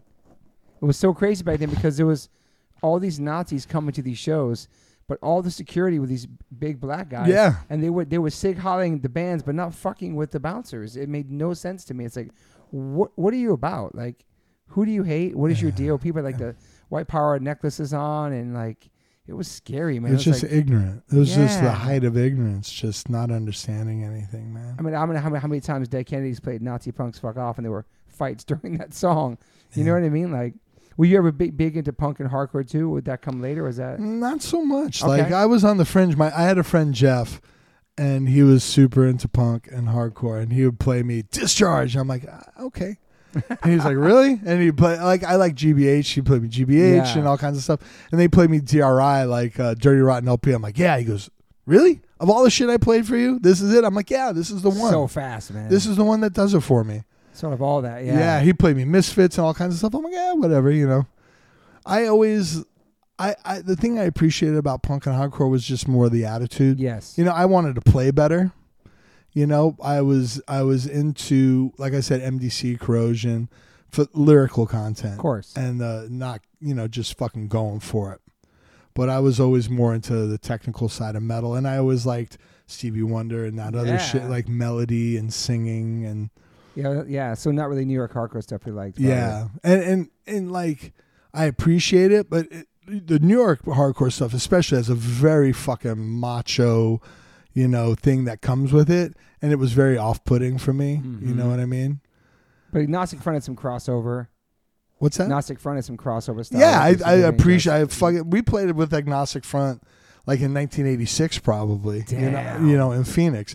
Agnostic Front, Aggression. So we played with Broken Bones, UK Subs. They would put us on punk and hardcore shows, you know. Yeah. So we could play with everyone because we were super into it and super open. You know, we just wanted everybody to be cool with everybody. Yeah, New York had a super tough, like the generations before me, like really like street, like like scary. Yeah, I mean the Agnostic Front guys and the Cro-Mags guys, you know, and you could feel it. You know, you could really feel the intensity and the where it's from. Yeah, and like Sick of It All had intensity, but they weren't like that. Right. And that I think it's kind of bridged the gap with the other bands that weren't from the hardcore scene. Yeah. Not that they were safe; they were still hard, they were still intense. But they weren't like street. They weren't. Yeah, they weren't from the street. They weren't, yes, exactly. So like for me, it was just foreign because I had left when I'm 12. You know what I mean? Yeah. I'm a fucking suburban kid from Phoenix. You know, so that kind of energy was not like for me. No. Yeah, it was different. But I appreciate it and I understand it. And you could feel the desperation. This is the same thing about James Brown. I remember seeing the James Brown movie. Uh-huh. And when you see his upbringing and where he was from, you understand why he played like his hair was on fire. Yeah. He never forgot where he came from and always probably felt like I'm a turn of a coin away from going my back. Last show. Yeah. That's interesting. So when you feel that kind of vibe, you can understand it and identify and appreciate it, you know, even if it's not your gig. You know? Yeah, you seem like a mellow, like a more chill person. Yeah, mostly. And love melody, which I like.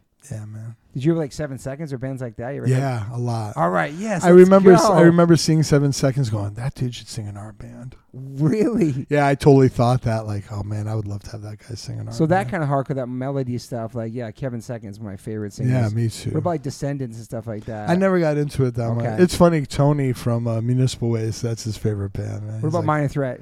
Like yeah, a little bit, you know, like I was busy doing other stuff and didn't have those influences. I got into Fugazi later. Okay. Yeah, and that obviously it's incredible, you know, incredible. And a big precursor to a lot of the popular music now, that kind of even before like the Pixies and stuff like that, the quiet and the loud and the dynamic part. Yeah. What about like Quicksand?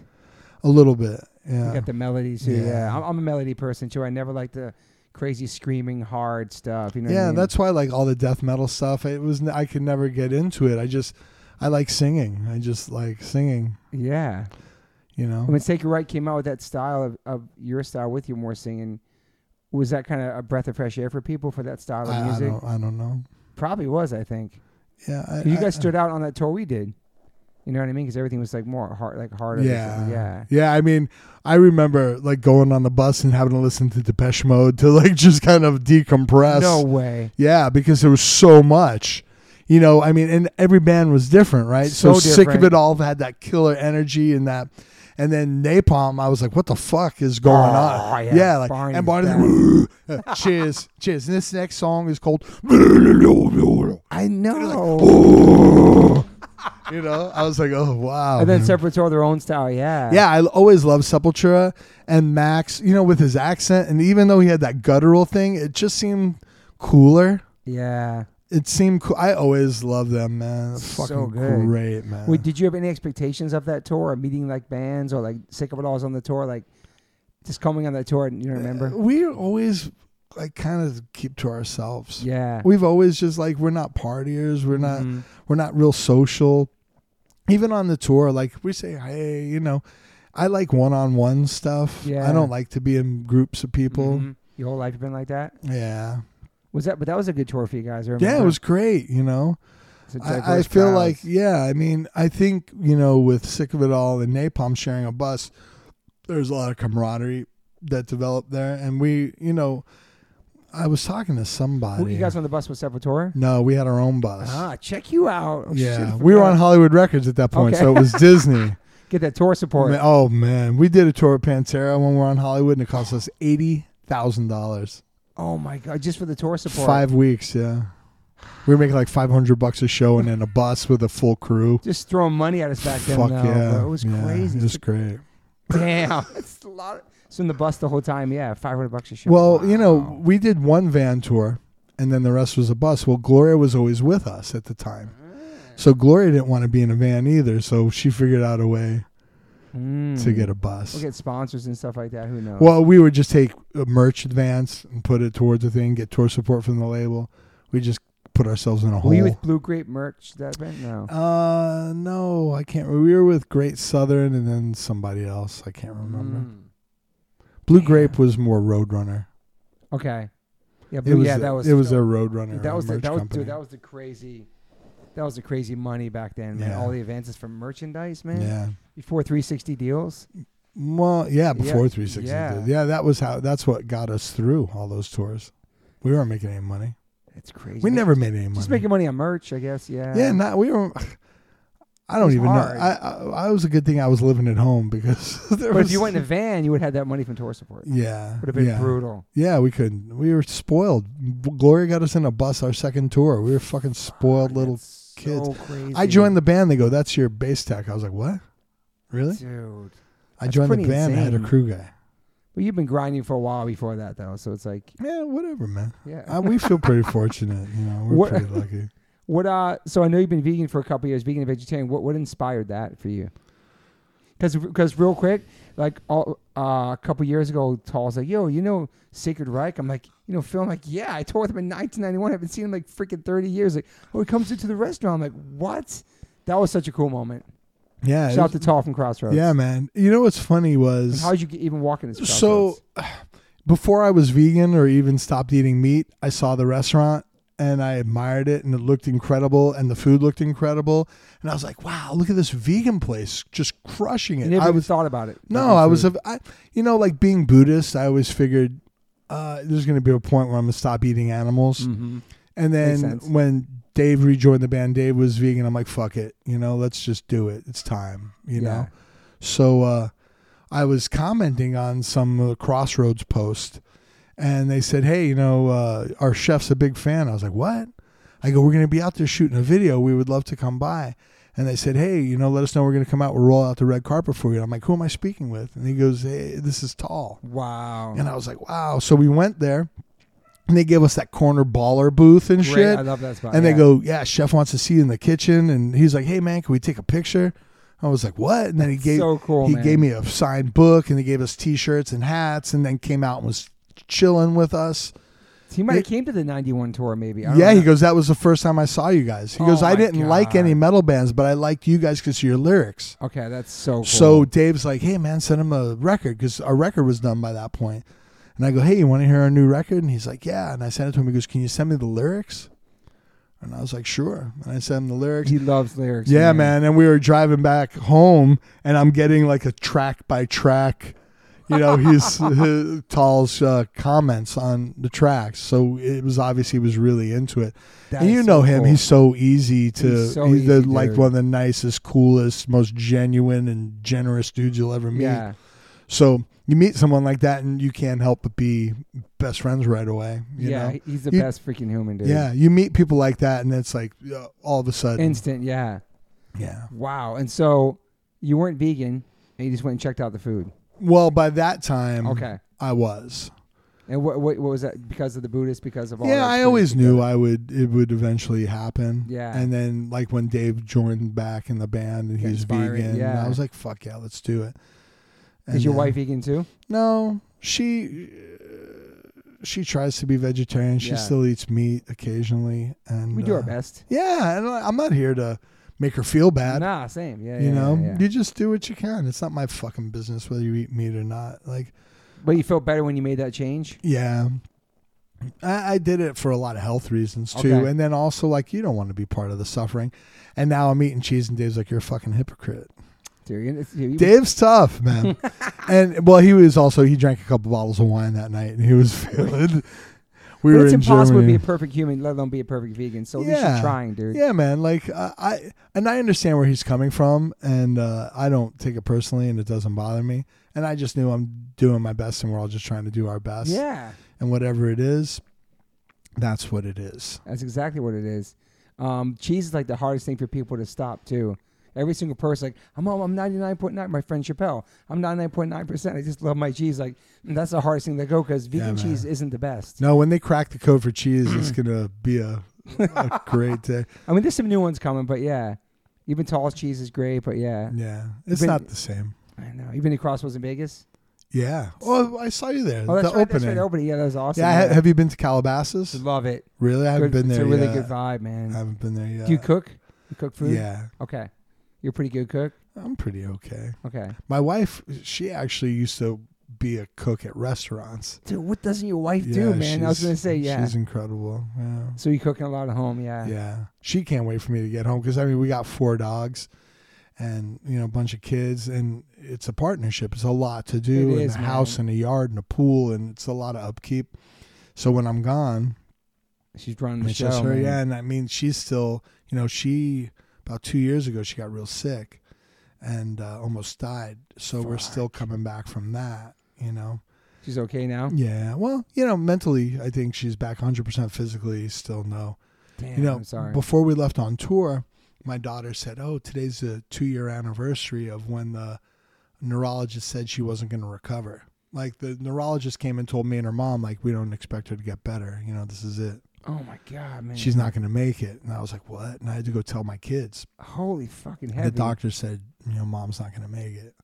And then she got better. They were wrong. But, yeah, that was a really intense period in our life. It taught me a lot about being in the moment, not getting ahead of yourself. The night I woke up in the morning and she wasn't responsive. She wasn't waking up, and I dialed 911 and they came and they rushed her to the hospital, and her blood pressure was like 40/20. Jesus, she was man. like just about to die. And she was in the ICU on a vent, and we didn't know what was going to happen, brain activity. We just didn't know. And that first night was the most anxiety I've ever had in my entire life. I can't imagine. And I just go, I kept thinking 11 hours from when I saw her at night to when I saw her in the morning. Like, what if she didn't have enough oxygen for those 11 hours? Maybe she'll never make it back, 11 hours. And I was like, well, I remember just trying to say, look, you don't know what's going to happen. Maybe she makes it, and maybe she doesn't. You don't know. Yeah. So let's just live right now and see what happens. And then I went to bed, and they're like, the mind said, why didn't you check on her earlier? And after I coached myself off the ledge, saying, let's just be in the moment. Stay. And then, 11 hours, why didn't you check on her? And then the answer came, well, if you thought something was wrong, you would have. Yeah. So day by day, my daughter would go and she goes, I don't want mom to be a vegetable. And I said, me neither. We don't know what's going to happen.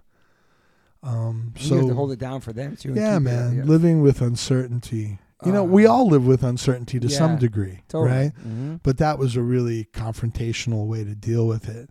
And it was, we're lucky. Andreas, we toured with Sepultura and went to Europe with them, and Patricia passed away. Yes, that's horrible, man. She was battling cancer for a long time, and they thought she had beat it. Yes. And it came back. So how do you deal with that? Can't even imagine, man. And I saw him, and we know Patricia forever. I mean, they moved to Phoenix for a long time, and he's very stoic, and he's really into the Stoics, and he's just said life goes on, and that's the truth. I mean, ultimately, this is the truth. It is the truth. But some people can deal with it better than others. Mm-hmm. I have a friend, Mark, my director friend. His wife went in for a procedure and died. Like vomited, aspirated, and died. Oh my God. And he had a 2-year-old daughter at the time, Oh man. And I remember he sent me a message one day. He goes, I think I'm finally dealt with it. And it was 15 years. 15 years. Wow. Everybody, what's grief and how do we deal with it? And Mark is really a kind of really thoughtful and emotional and kind of deep dude. So sometimes if we overthink stuff, as a lot of us are prone to do, I don't know if it helps. I mean, I still maybe, I think about my dad, because my dad died when I was 3. He's still maybe like not over it. You know what I mean? Like, I don't know. There's a lot of questions. Do you get over it? You don't get over it. You learn to live with it. Yeah. Maybe you learn to have it in its spot, and you accept it for what it is. Totally. But you can't get over these things. No, man. There's still a hole in your heart, and it's never going to go away. Yeah. Yeah. I'm sorry. No, yeah, thank you. I'm so happy your wife though, man. She turned it around, and that's we're really lucky, man. Like it's not guaranteed, our friend Kevin from the heavy metal shop up in Salt Lake City, his wife Angie, she had pneumonia. She wasn't recovering. She wasn't getting better. They said, it's really weird. And she went back to the hospital, and they said, oh, it's because you have leukemia. And she died like a week later. Jesus, man. Yeah, his wife of 38, 40 years. Are you obviously you're not scared of death? No. Yeah. I'm not in a hurry. Yeah, same. But, I mean, this is the one thing Sandy said, too. She goes, that whole experience for me, no, I'm not afraid of dying. Okay, yeah. Yeah. And I think, it's, it's a perception thing. I believe in reincarnation, so there's no real end. There's an end in this reality for us, or this, whatever it is, and then life is a never-ending cycle of I really hope it's like that. death and rebirth. Yeah, I think I agree with you on that too. I feel like we don't just shut off and then that's it. Like, well, physics say that energy doesn't get destroyed; it just changes form. I mean, so I can't explain it, and I don't think we're aware of our previous lives or past lives and this iteration. And when we die, that's just the end of this thing, and it goes on to something else, and we probably won't be aware of it unless we achieve like a much higher level of consciousness. This is the whole thing about Buddhism. If you achieve enlightenment, they say enlightened beings can see their past lives and their future lives and are in control of their rebirths. Well, so there's that. For, whether people want to believe this or not. No, I know. It doesn't matter. Because I feel like my dad's been watching over me and my family for my whole life, and my grandparents and people I've lost, and I really feel like that's true, and I want that to be the case.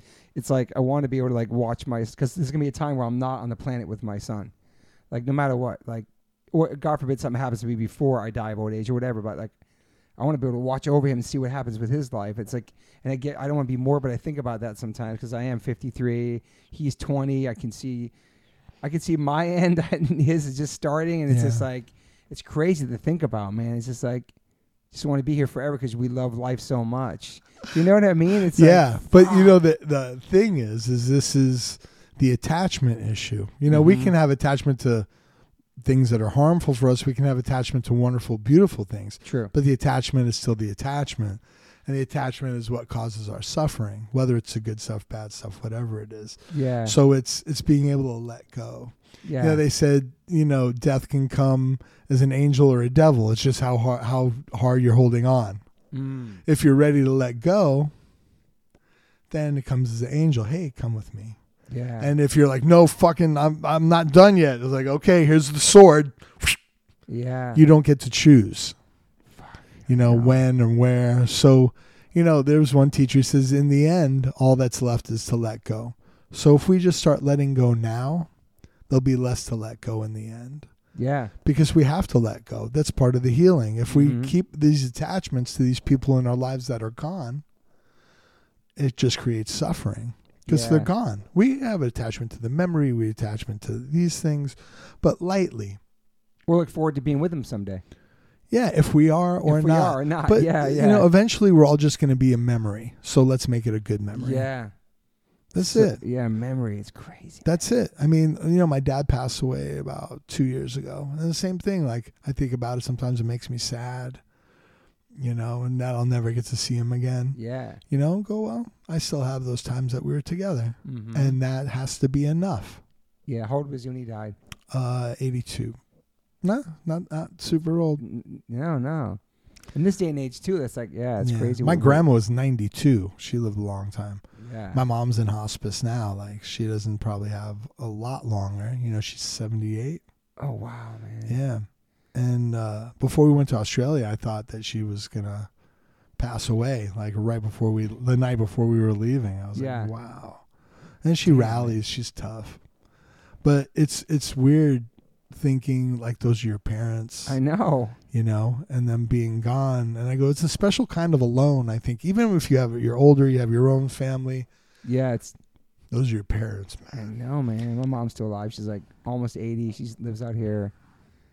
Fuck. I remember when my dad died, and I had friends whose parents passed away.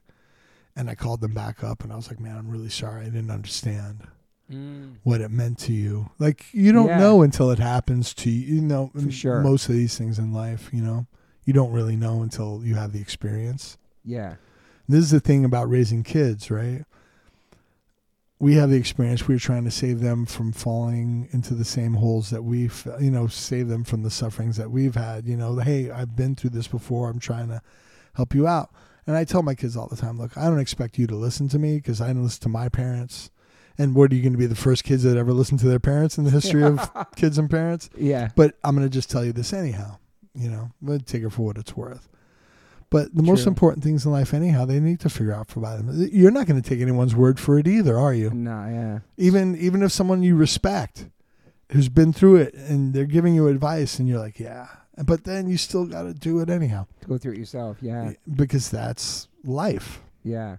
Do you have any major regrets in your life? My kind of regrets are I just wish I was nicer to everybody along the way, the whole time. I can't see you being a jerk. Okay. ask my wife and kids. They'll tell you.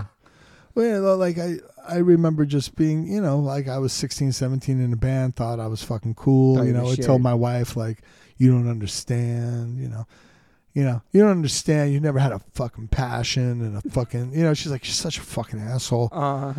She's like, fuck you. She would always tell me, like, fuck your band. She goes, it's great and all, but at the end of the day, when all that bullshit's over, who's going to be here for you? Your wife and your family. So fuck all that. She was right. And she was right. And I would say to her, why the fuck did you stick around when I was such an egotistical douche?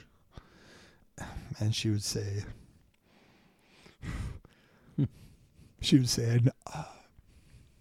I know you always had it in you. Oh, man. It's fucking awesome, man. Yeah, even when I didn't know, Yeah. And she stuck it out, That's beautiful, yeah, man. It's life is crazy, Yeah. And I'm really lucky to have someone like her in my life, Yeah. What a rock. What a badass. Yeah, what a man. just really real partner, you know what I mean? Yeah. Yeah, man. Fuck, It's a women, big man. deal. Yeah. And she's a nurse, and I would always tell her, if nursing was a male-dominated field, you'd be making 10 times as much, And when are we just going to get out of the way? Mm-hmm. Look what we've done. Yeah. Robin Williams did a thing 100 years ago. He goes, look, a woman should be president.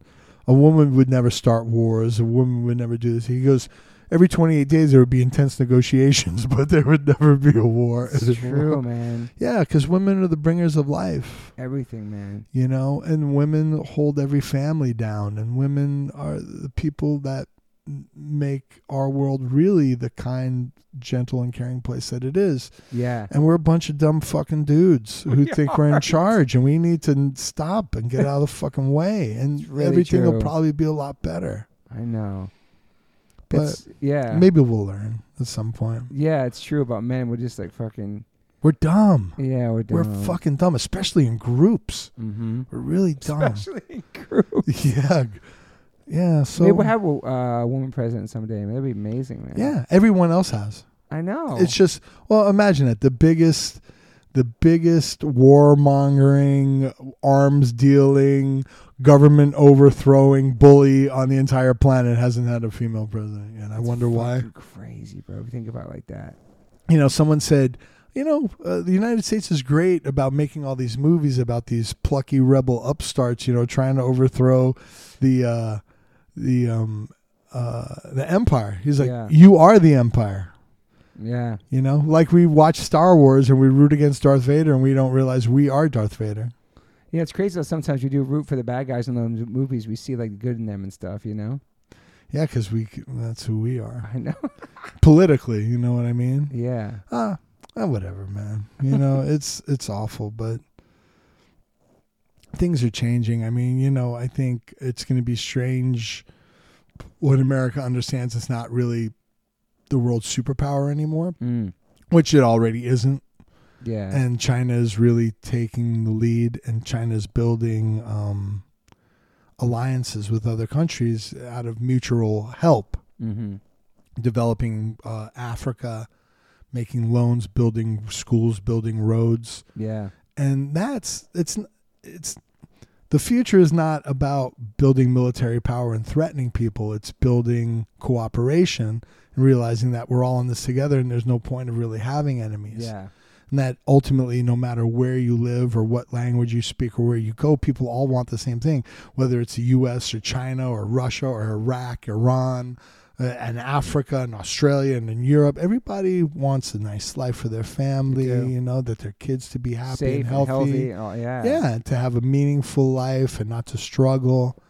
Everybody wants the 100%, same thing. man. And we need to look past all the bullshit, and just work together. Everybody just needs to work together. It's not that hard. I know, man. And it feels better. It does feel better. And it's the natural way that we are meant to be. Mm-hmm. Someone said, no, people are bad. I'm like, if people were bad, you would walk outside and get attacked by a machete. People would be running lights and smashing into each other. Yeah. It's amazing with all the billions of people on the planet that we're doing pretty well. Pretty good, dude. Yeah, it's so true. So that's people's real nature. Mm-hmm. Are you an optimist or pessimist? Optimist. I totally see that, dude. Yeah, man. There's this teacher. His name's Bob Thurman. It's Uma Thurman's dad. Oh, wow. And he was one of the first Westerners to be ordained a Tibetan monk. He had a Mongolian monk in New Jersey where he was living. He said, I want to be a monk. I want to be a monk. The guy said, no, you don't. There's no support system for you. You can't be a monk. He kept bugging him for years. He said, well, I'll take you to India. Maybe Dalai Lama will make you a monk. So Dalai Lama makes him a monk. And about 2 years in, he decides it's not for him. He goes, Dalai Lama was mad at me. He didn't talk to me for 2 years. He goes back to New Jersey, and he doesn't have anything. He's got his monk robes and a bowl. He goes, I have no money. I have no clothes. I have no anything. What am I supposed to do?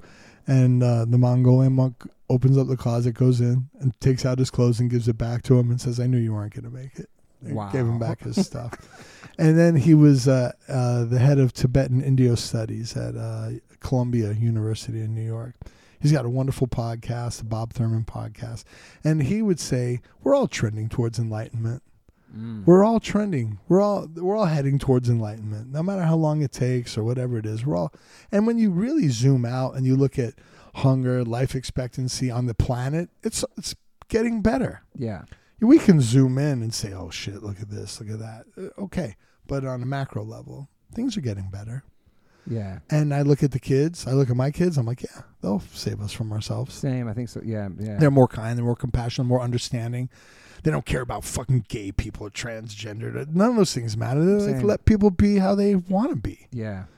You know, let's do something positive. I love that. I love that this generation of kids like that age. You know, trying to make a difference, man. And what kind of drives me nuts is my oldest son, Zach, was a philosophy and history major in school. And he was reading me a thing, and it was like someone saying, you know, the kids today are disrespectful. They have no respect for the old ways. They're not smart, and they're lazy, and, you know, the world's going to hell in a handbasket. It was 5,000 years ago, and it was these ancient Greek philosophers saying this. Wow. So this is always the same, too. Yeah. It's the older generation doesn't understand the newer generation, and they want to denigrate them and say, oh, kids today. Yeah. Like, shoot me if I'm become that guy. Mm-hmm. I never would have become that guy. No, man. And you can see it, right? You see it in some other people. For sure. Fucking kids today. Like, just stop, man. Or just that music, just everything, yeah. And just stop. The kids today are way ahead of where we were. And so compassionate, so conscious of the environment, the planet. They're better than we were. It's great. That's how it should be. Mm-hmm. That's how it should be. They should keep getting better. Yeah, all the kids during like all the riots, just everything happening the past couple years, all the kids who came forward and speaking out. And think about, Beautiful, you know, man. look, we obviously know the terrible part of millions of people that died in the pandemic and all the horrible things that happened, economic trouble for a lot of people. The flip side is all those protests were allowed to happen because people weren't going to work. Mm-hmm. I think in some way it was the universe's way of saying, slow down. 100%. You're on a timeout. Yeah. And for me personally, if that wasn't going on, I would have been on tour. Who knows if anyone would have found my wife. My parents were sick, and we moved my parents in with us. I wouldn't have been able. I mean, there were a lot of benefits for me personally. Yeah. That wouldn't have happened otherwise. So there's always, like, once again, all the most wonderful things that are happening are also happening at the same exact time as some of the most horrible things, and they're all together, and they all come together, and you can't separate them from one another. So true. But so if you can see the good part in the dark, you're okay. Mm-hmm. Like, you know, when we play, there's a song called Awakening, you know, title track. And it talks about, like, I went through a really bad depression, probably about 5 years, you know, when I was just working and feeling meaningless and on the wrong path. What's your purpose and all that question? Yeah, I was on the wrong path. Yeah. And Sandy would say, you need to do music. You need to do music. And it talks about, you know, just living in a fog, wasting every day. I'd lost my way, you know, and all of us go through dark times in 100%. Our life. You know, my best friend killed himself 12 years ago, my best friend Jeff. And I just think, man, it's a permanent solution for a temporary problem. Yes. Because nothing lasts. That's good. So when bad times are happening, just keep going because they're not going to last. Yeah. And when good things are happening, appreciate them because they're not going to last too, right? Mm-hmm. You know, someone said, someone asked a teacher, how do you sum up Buddhism? He said, everything changes. It's true. Yeah. Just getting through all these different, Change is the one constant. We know that everything's changing. And this is the part about attachment. This is why attachment leads to suffering, because you get attached to an idea or a thing and you think that it's going to remain the same. But if we know that everything is impermanence, that even what you think is the thing that you're attached to isn't really what you think it is. And it's already changed. So it's that attachment to things, knowing that, like, impermanence isn't what makes you suffer. It's your misunderstanding of impermanence, that you think things are permanent. That's what makes you suffer. How about, like, not only your children? Like, we make these kids, we raise them, but they're not ours. Like, no. They can just leave. That's crazy too. Like, it's just like, and they don't listen to you. They don't listen. They don't. Who loves them more than you? Who's trying to look out for them more than you? Who's trying to save them all the suffering and the hardships than you? And they're like fucking oblivious. Yeah, I know it's crazy if you tell your kid one thing and he doesn't listen about it, but then somebody else tells him the same thing and like, oh, so-and-so told me this. I'm going to try. I'm like, what? They want to hear from somebody else, not you. It's happened a million times. Yeah, of course. Even becoming full vegan, was it because of me? Yeah. It was because of a podcast guest he saw in my kitchen. I'm like, yeah. I've been here the whole time. Yeah. Just stuff like that, but just like, but yeah, they're not ours, man. That's about understanding that that control is an illusion. Mm-hmm. There's no such thing as control. We can barely control ourselves, let alone True. trying to control somebody else. Yeah. And that's another thing, is just thinking you have control. Once we were talking about it a little earlier, thinking that I have an idea of how the world should be. And when it doesn't match, I get upset. Yes. Like, well, I have an idea of what my kids should do. When that doesn't happen, I get upset. I have an idea of how my day should go. I have an idea how people should talk to me. And when they don't talk to me like that, I get upset. Whose fucking fault is that? Yeah. So we're in control of ourselves and our thoughts and ideas, hopefully. And then we just need to train ourselves to say, okay, if someone says something mean to you, it's probably because they're having a hard time today. 100%. And it's not about you, and not let it bother you. And when I wish people could see it like that. I mean, it's everyone can. Yeah. It just takes practice. Yeah. And they need to hear it. And sometimes you hear it and you're ready for it. Sometimes you can hear it 100 times and it doesn't mean anything. Exactly. The 101st time that's the whole idea of advertising, isn't it? Over and over again. Yeah, they keep fucking slamming that shit in your That's a great face. point. That's what it is. Fuck, until you do it and give in. Yeah. So I feel like you should be a teacher or like a professor or something. I think a high school dropout, they're gonna. it doesn't sign matter me though. You up. have so much like gems and for knowledge, man. years I thought about writing a book. Yeah. And then I think, who the fuck am I to write a book? Like, What kind of book? About your life? No.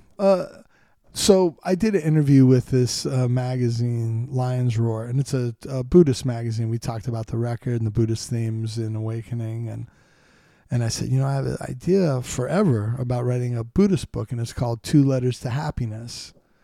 And he's like, what are the letters? I go, okay. It's just accepting things as they are. If you say okay to everything.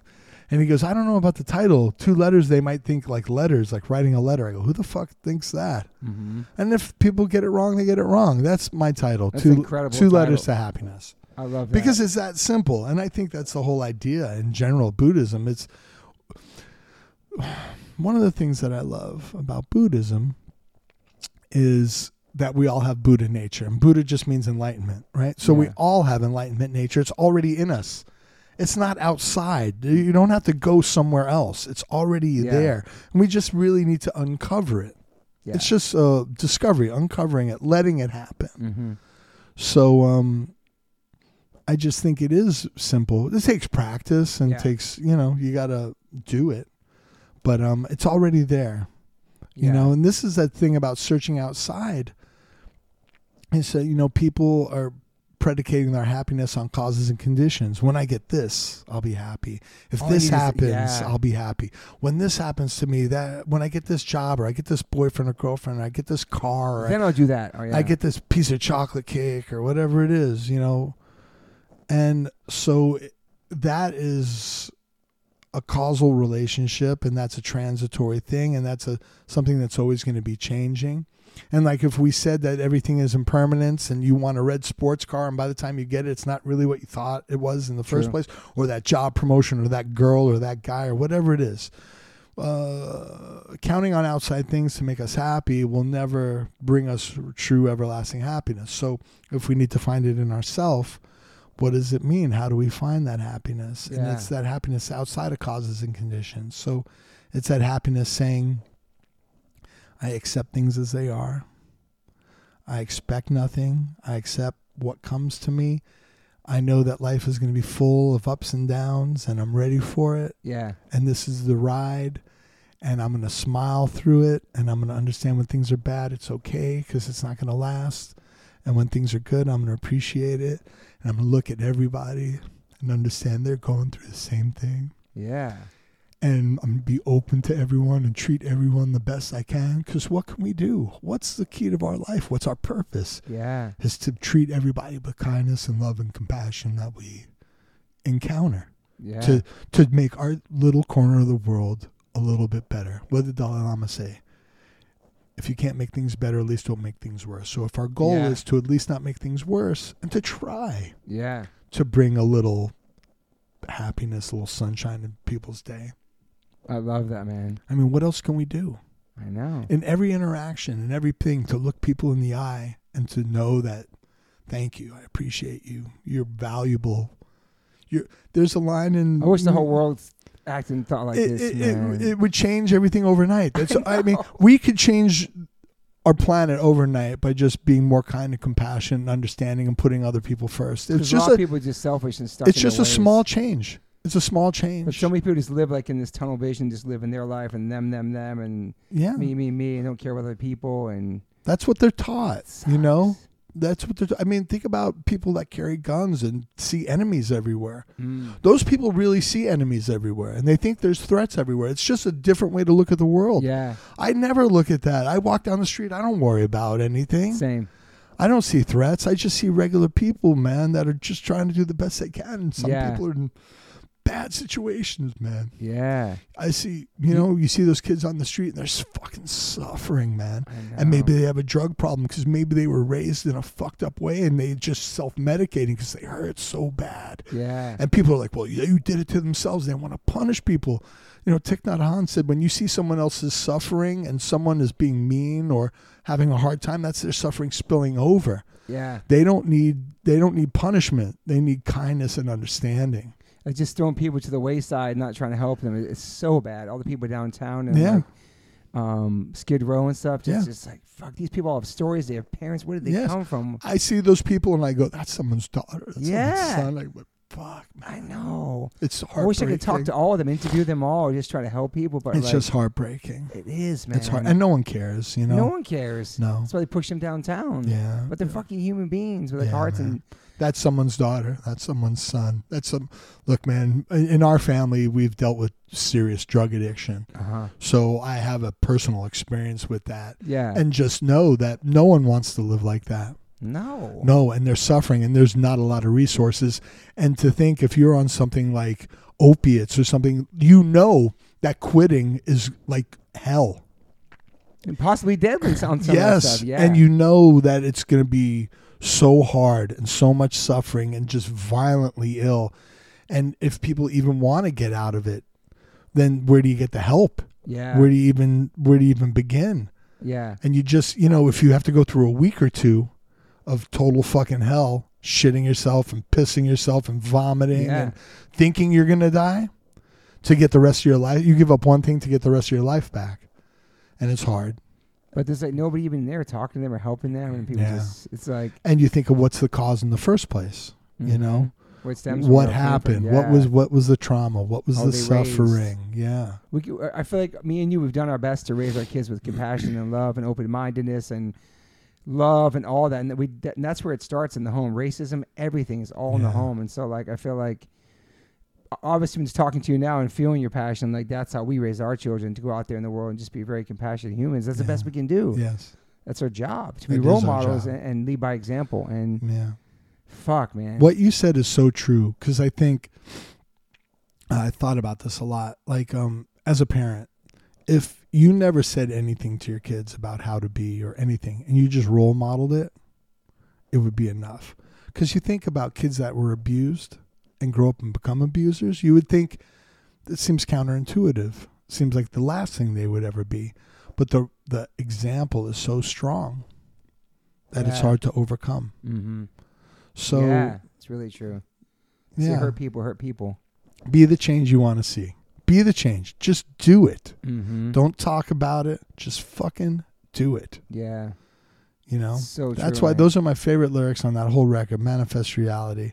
It says, search for answers near or far. But it says, but you are perfect just the way you are. Love that too, man. There's a thing, I got to see if I can find it.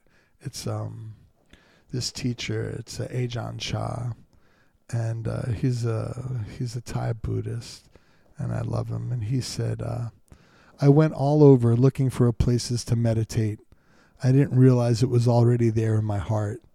All the meditation is right there inside of you. Birth, old age, sickness, and death are right there within you. I traveled all over until I was ready to drop dead from exhaustion. Only then, when I stopped, did I find what I was looking for inside of me.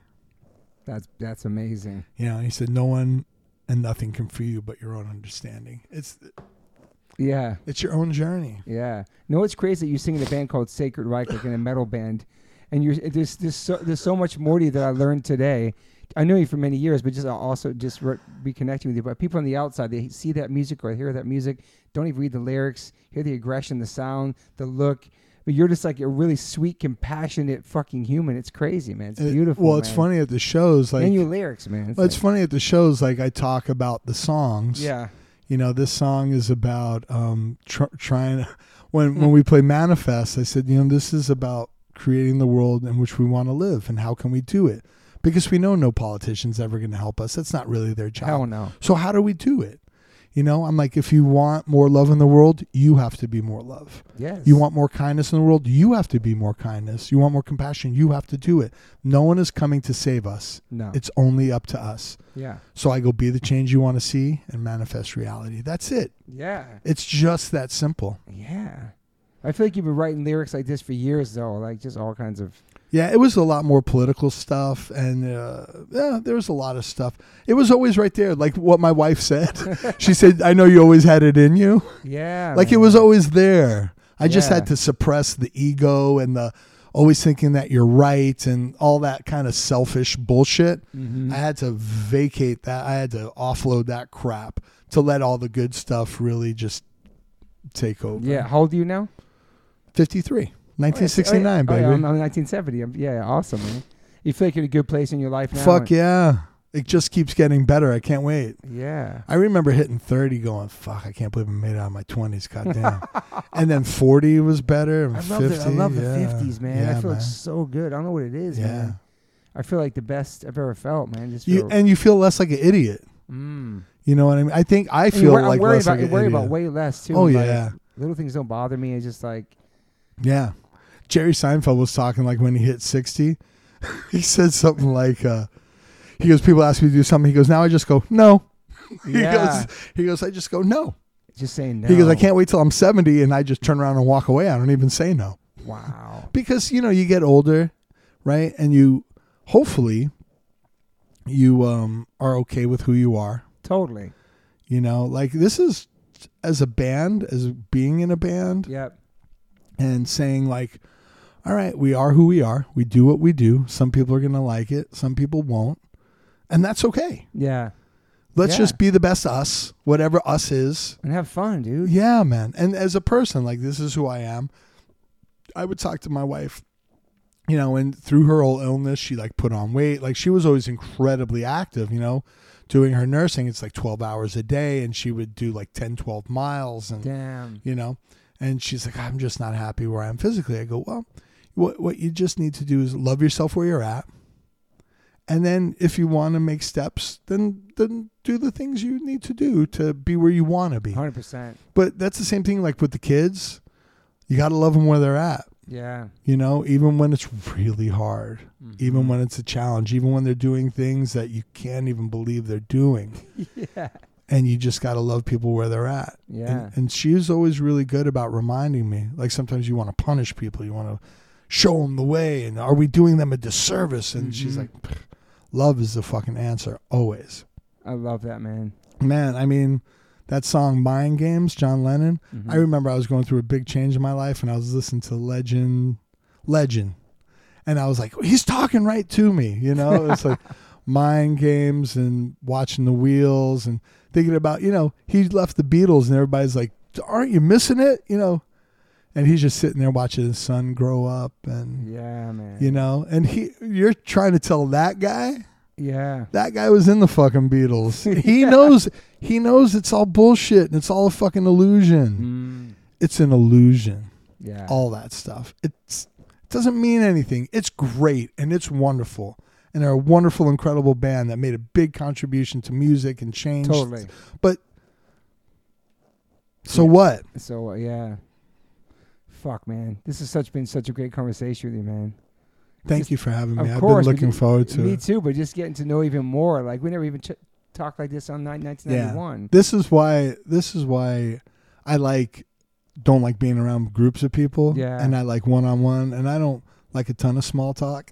I like to go deep, man. No. I like to really talk about I want to find out where people are coming from and what's important Yeah. to them. I got really deep with you. Like, and I love that you shared so much today. And just like, I love you more as a person. Like, everything your whole come up where you're at now, everything you've been through, and the person you are. It's awesome, man. Yeah, I think for the listeners too, like who know the band and maybe hearing you talk for the first time or anything, it's fucking cool, man. I learned a lot too. You dropped a lot of gems, man. Just about life and stuff, and because I get caught up in my stress and reality and the future and this and that, and it's hard, man. Life comes. What did Ferris Bueller say? Life comes at you fast. Yeah, and it's easy to get caught up, and it's easy to worry about stuff. And look, man, we live a very precarious life. Yeah, my son Leo's 21. He loves to play music, plays guitar, he plays drums, plays bass, likes to sing. He goes, "What do you think?" I go to fucking school, man. Yeah. I go, "You're great at school. You're really bright."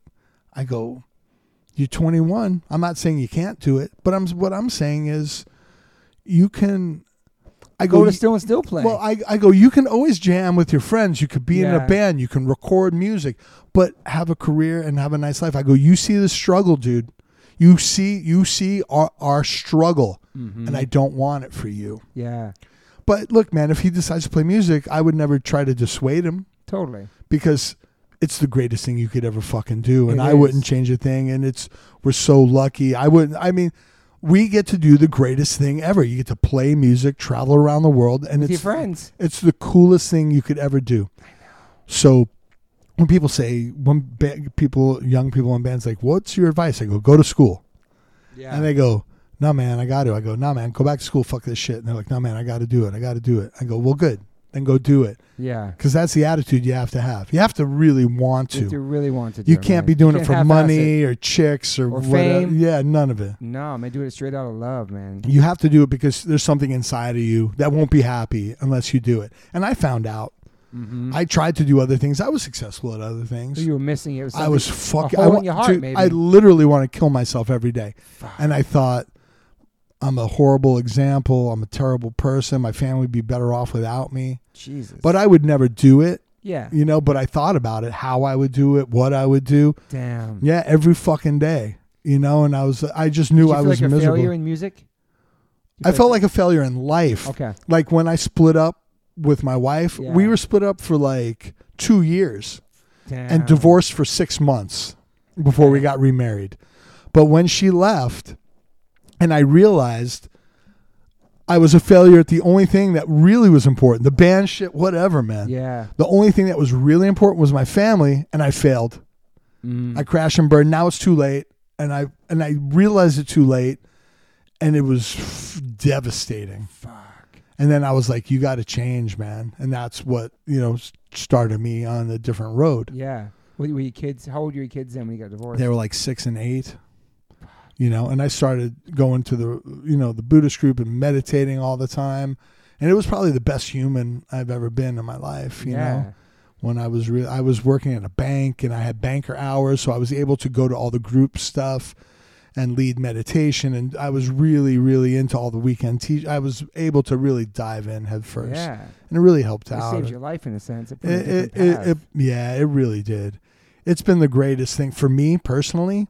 It allowed everything to happen. Yeah. I don't think otherwise my life would be where it's at today. Well, you get your wife back if you didn't even do that, maybe. Yeah. Not. Yeah, probably not. I mean, damn. There was a lot. It was everything. It's not for everybody, right? Yeah. But it is for me. Yeah. And even my wife last year, she goes, "I'm not Christian anymore." She was raised, she goes, I go, "You're not?" She goes, "Yeah, I think I'm Buddhist." And she told her mom, and her mom goes, "Phil got to you." She's like, "Mom, Phil didn't get to me." Damn, she's been on her own. She's yeah. Well, she would come with me to teachings. She goes, "It just makes sense." I go, "Look, nice. When I was in community college when I was 18, and I took world religions class, and at 18, Buddhism made the most sense. Yeah, out of everything. Yeah. And it took another 12 years for me to actually start practicing. Were you raised Christian or Catholic? Jewish. Oh, that's right. Duh, my bad. I went to yeshiva, dude. I went to like Hebrew school. Like I would have Hebrew in the morning and English. I went to private school. Wow. And it never stuck. I never believed it. Like I'm Jewish culturally, and like I said, my aunt and uncle were in Dachau and and you grow up in Brooklyn. I didn't know there was anything else other than Jewish or Catholic. Mm-hmm. I didn't know other religions existed. But it never really made any sense to me. Like I would hear everything. I'm like, yeah, sure. You celebrated the Jewish holidays growing up? Oh yeah, Yeah, you know, yeah. yeah. But and my family was obviously my uncle was in Dachau, so he was very religious, Yeah. you know.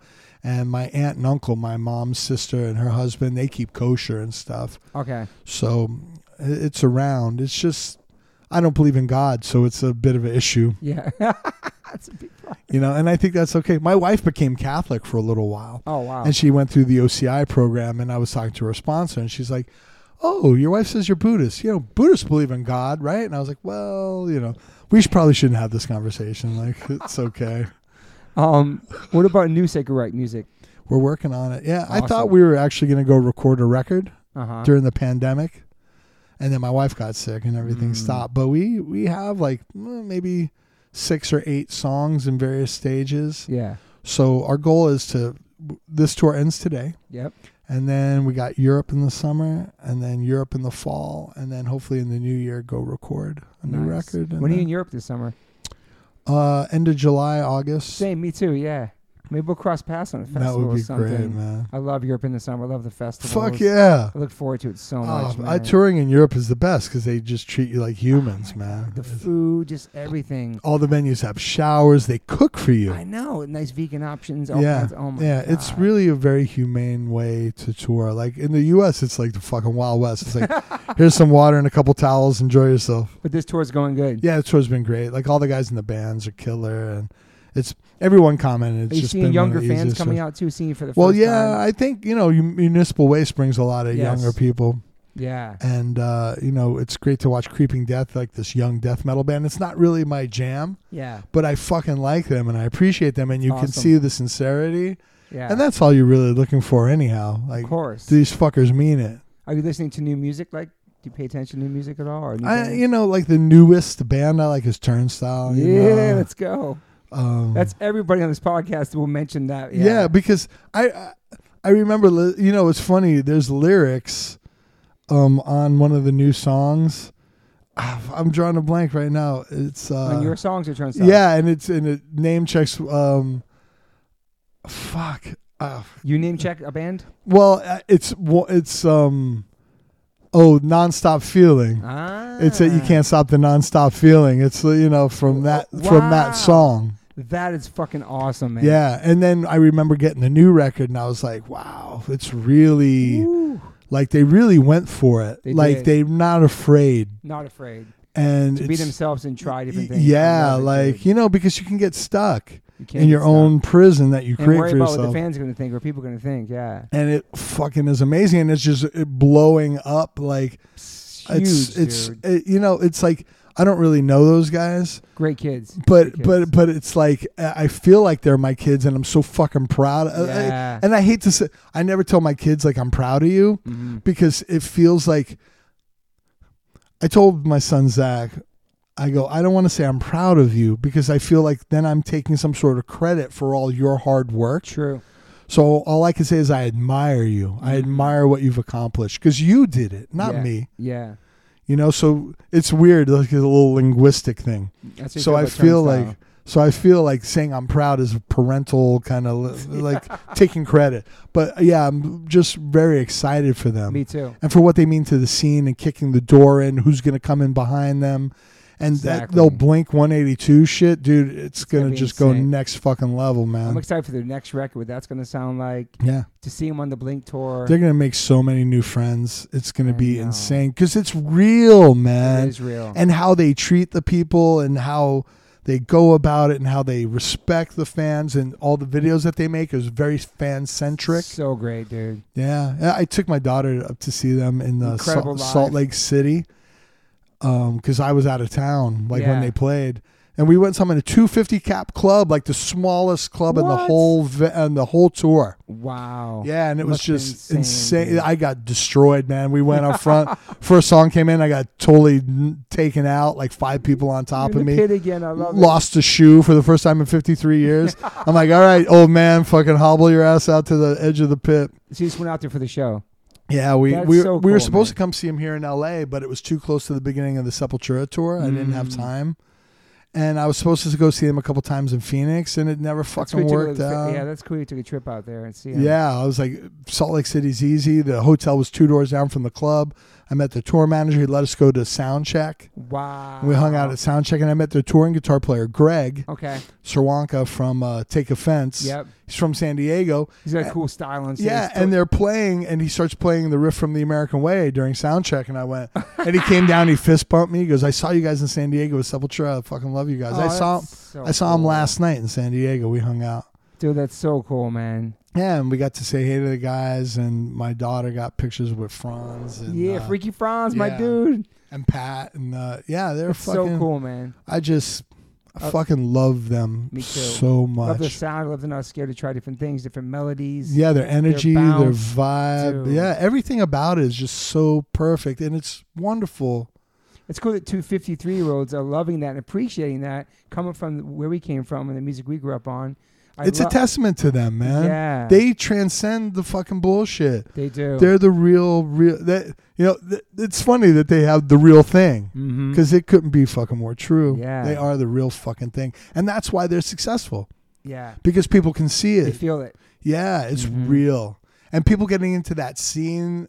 And it's a First great time going scene. to a punk show, hardcore it's show. Great to be part of that community and to posy. lift it. Yeah, man. It's got like an inclusive vibe, all diverse. Yes, Dude. it's fucking exactly how it should be. I want nothing but the best for them. I cannot wait to see them on what happens next. And people know this on this podcast. We talk about Turnstile every episode, but you brought them up, so like, yeah, man, great band. I'm stoked for their future. Yeah, man. And it's like, I know a lot of people are like, well, that's not punk. That's not hardcore. There's no blueprint to this shit. And whatever your punk is, your hardcore is someone else is different. But to me, they're a hardcore punk band, and I love them. And it's like a new generation that I love all the new bands that are coming out now. I love it. I love it. And it's all over the place. Yeah, and it's you don't have to judge. You don't have to put people in a box.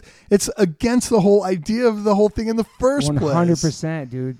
There's a lot of gatekeepers of it. It's like, dude, who the fuck are you in the first place? I remember thinking, what's hardcore? Hardcore is Agnostic Front and the Cro-Mags, right? But that's one version of it. What about the Bad Brains? Don't sound anything like that. That's 30 years ago. What's the Bad Brains? Don't sound anything like that. Fugazi doesn't sound anything like that.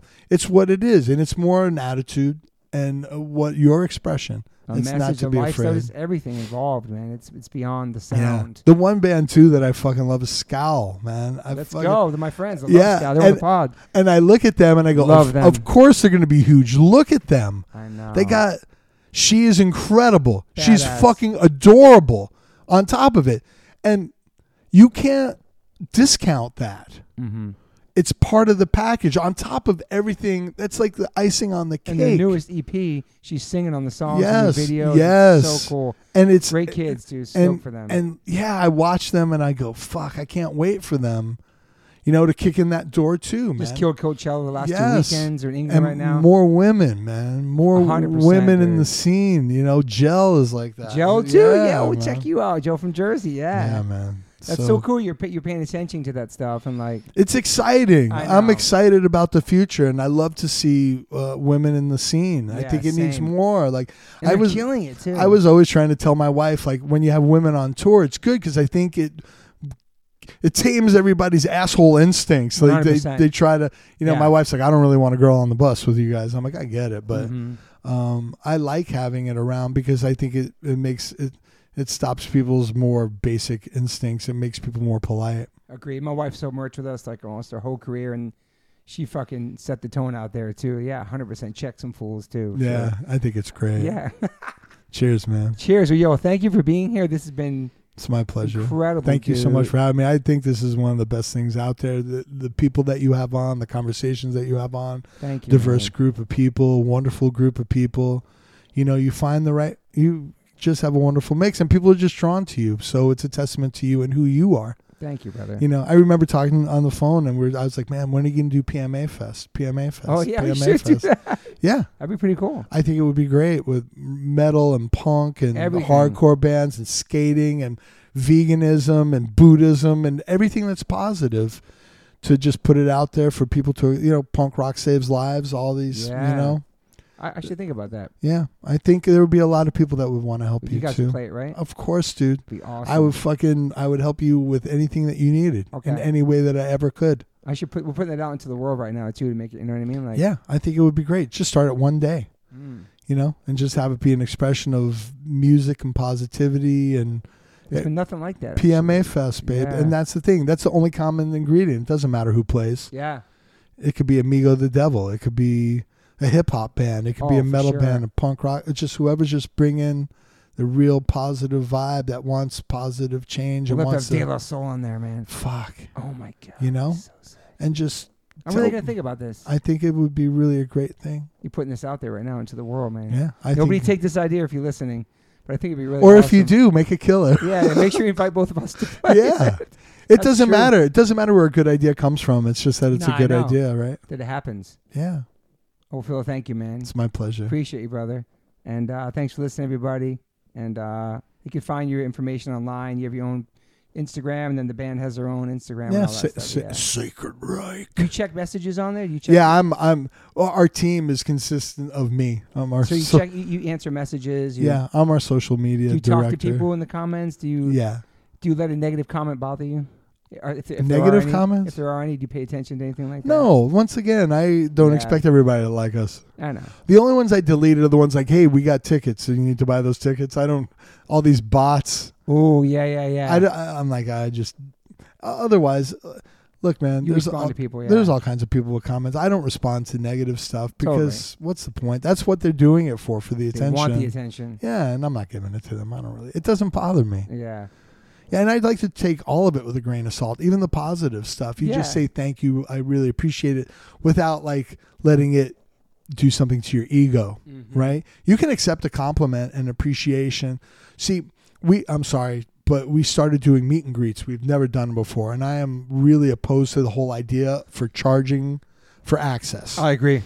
I hate the idea, but when I did the budget for this tour, I'm like, what the fuck are we going to do? Like, my wife's not working and I need to pay my bills. This is my job.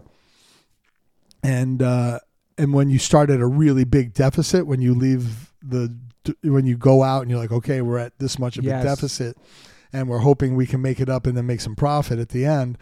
Well, this was one of the things. And Dave was in Machine Head and they used to do meet and greets. He goes, look, man, these are strictly voluntary. Nobody is making anybody do anything. He goes, and people want to do it. Okay. People want to meet the band. I said, all right, I'm going to relent. We'll try it. And one of the unexpected things was meeting people who the band means a lot to and hearing their stories one-on-one.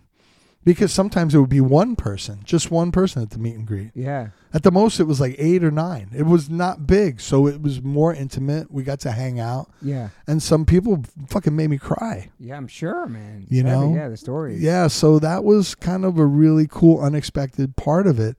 And this is why we're doing it, ultimately. So when you really get to make those connections with people, I'm looking out in the crowd every night at the people, looking in their faces. Yeah. Because that's what I'm looking for. Yeah. Those connections with people.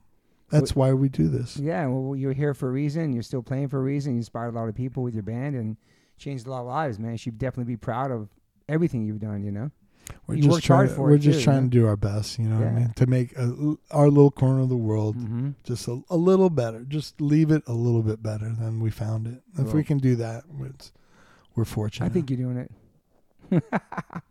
Well, thank you, bro, for being here. Thank you. And looking forward to the new record will come out next year, maybe, huh? Yeah, hopefully. I hope we can finish writing the songs. I mean, we'll see what happens. Hopefully they come out, and if not, it'll take longer. But it's more important people that it's that long. They wait. Yeah, look, man, it's more. What's the point of rushing a record for? What? For what? Because once it's out. Yeah, forever. It's better just to put out the best shit you can. Yeah. That's all that really matters. Yeah, no one cares. I agree. Just do your thing. Do your thing. Cheers, man. Cheers, brother. This was amazing, dude. I'm going to take a piss and then we're going to take a photo. Fuck yeah. Bye, everybody. Peace. Cheers. I always ask my guests if they have any regrets. I personally don't have any regrets. Even when it comes to my tattoos. I have the silliest tattoos. Even my ET on my leg. It's still a childhood memory for me, and I love it. I've had tattoos on top of tattoos strictly because I wanted more tattoos. I started getting tattoos when I was 18. I'm 52 now, and I can't stop. I've had laser treatment before on something on my arm. It's 4 tattoos on top of each other. And that experience at that place was pretty fast. It was pretty cold. It was in and out, swiped the credit card, don't really tell me much, didn't give me much details or anything was going to happen. So I never went back. So as of most recently, I'm so lucky enough to have had 2 sessions at Removery Tattoo Removal. My tattoo on my arm that looks like a big black blob is now super light. I've had 2 sessions. I have a long road ahead of me. None of this stuff happens overnight. You cannot take a tattoo up in one sitting. You have to be patient, and it's painful. They ice you up. It's super fast. To me, it felt like a bunch of rubber bands. But what's more painful than that is looking at something on your body that you think you're stuck with for the rest of your life. That sucks. But now for me, I'm really happy I started this journey. I'm slowly going to get this tattoo removed. I never thought in a million years I have any kind of real estate on my arm. I don't even know what I want, but it's exciting. I'm so honored to announce that One Life, One Chance podcast is now with Removery. I have a code. Use TobyH20 and get $100 off your first session. Call 866-934-4570 or go to removery.com. One of the most experienced tattoo removal companies in the world. Over 600,000 removal treatments done. 100 locations. U.S., Canada, and Australia. State-of-the-art peak-away laser technology. Cryo-technology to reduce any discomfort. This is so exciting for me because all I do in these podcasts is talk about tattoos. From day one, if you've been listening to this podcast, talk about tattoos, talk about getting removed, talk about getting covered up. So this is such a perfect fit for me. Once again, go to removery.com or call 866-934-4570. Use my code TobyH20 and get $100 off. These guys are located everywhere. Try it out.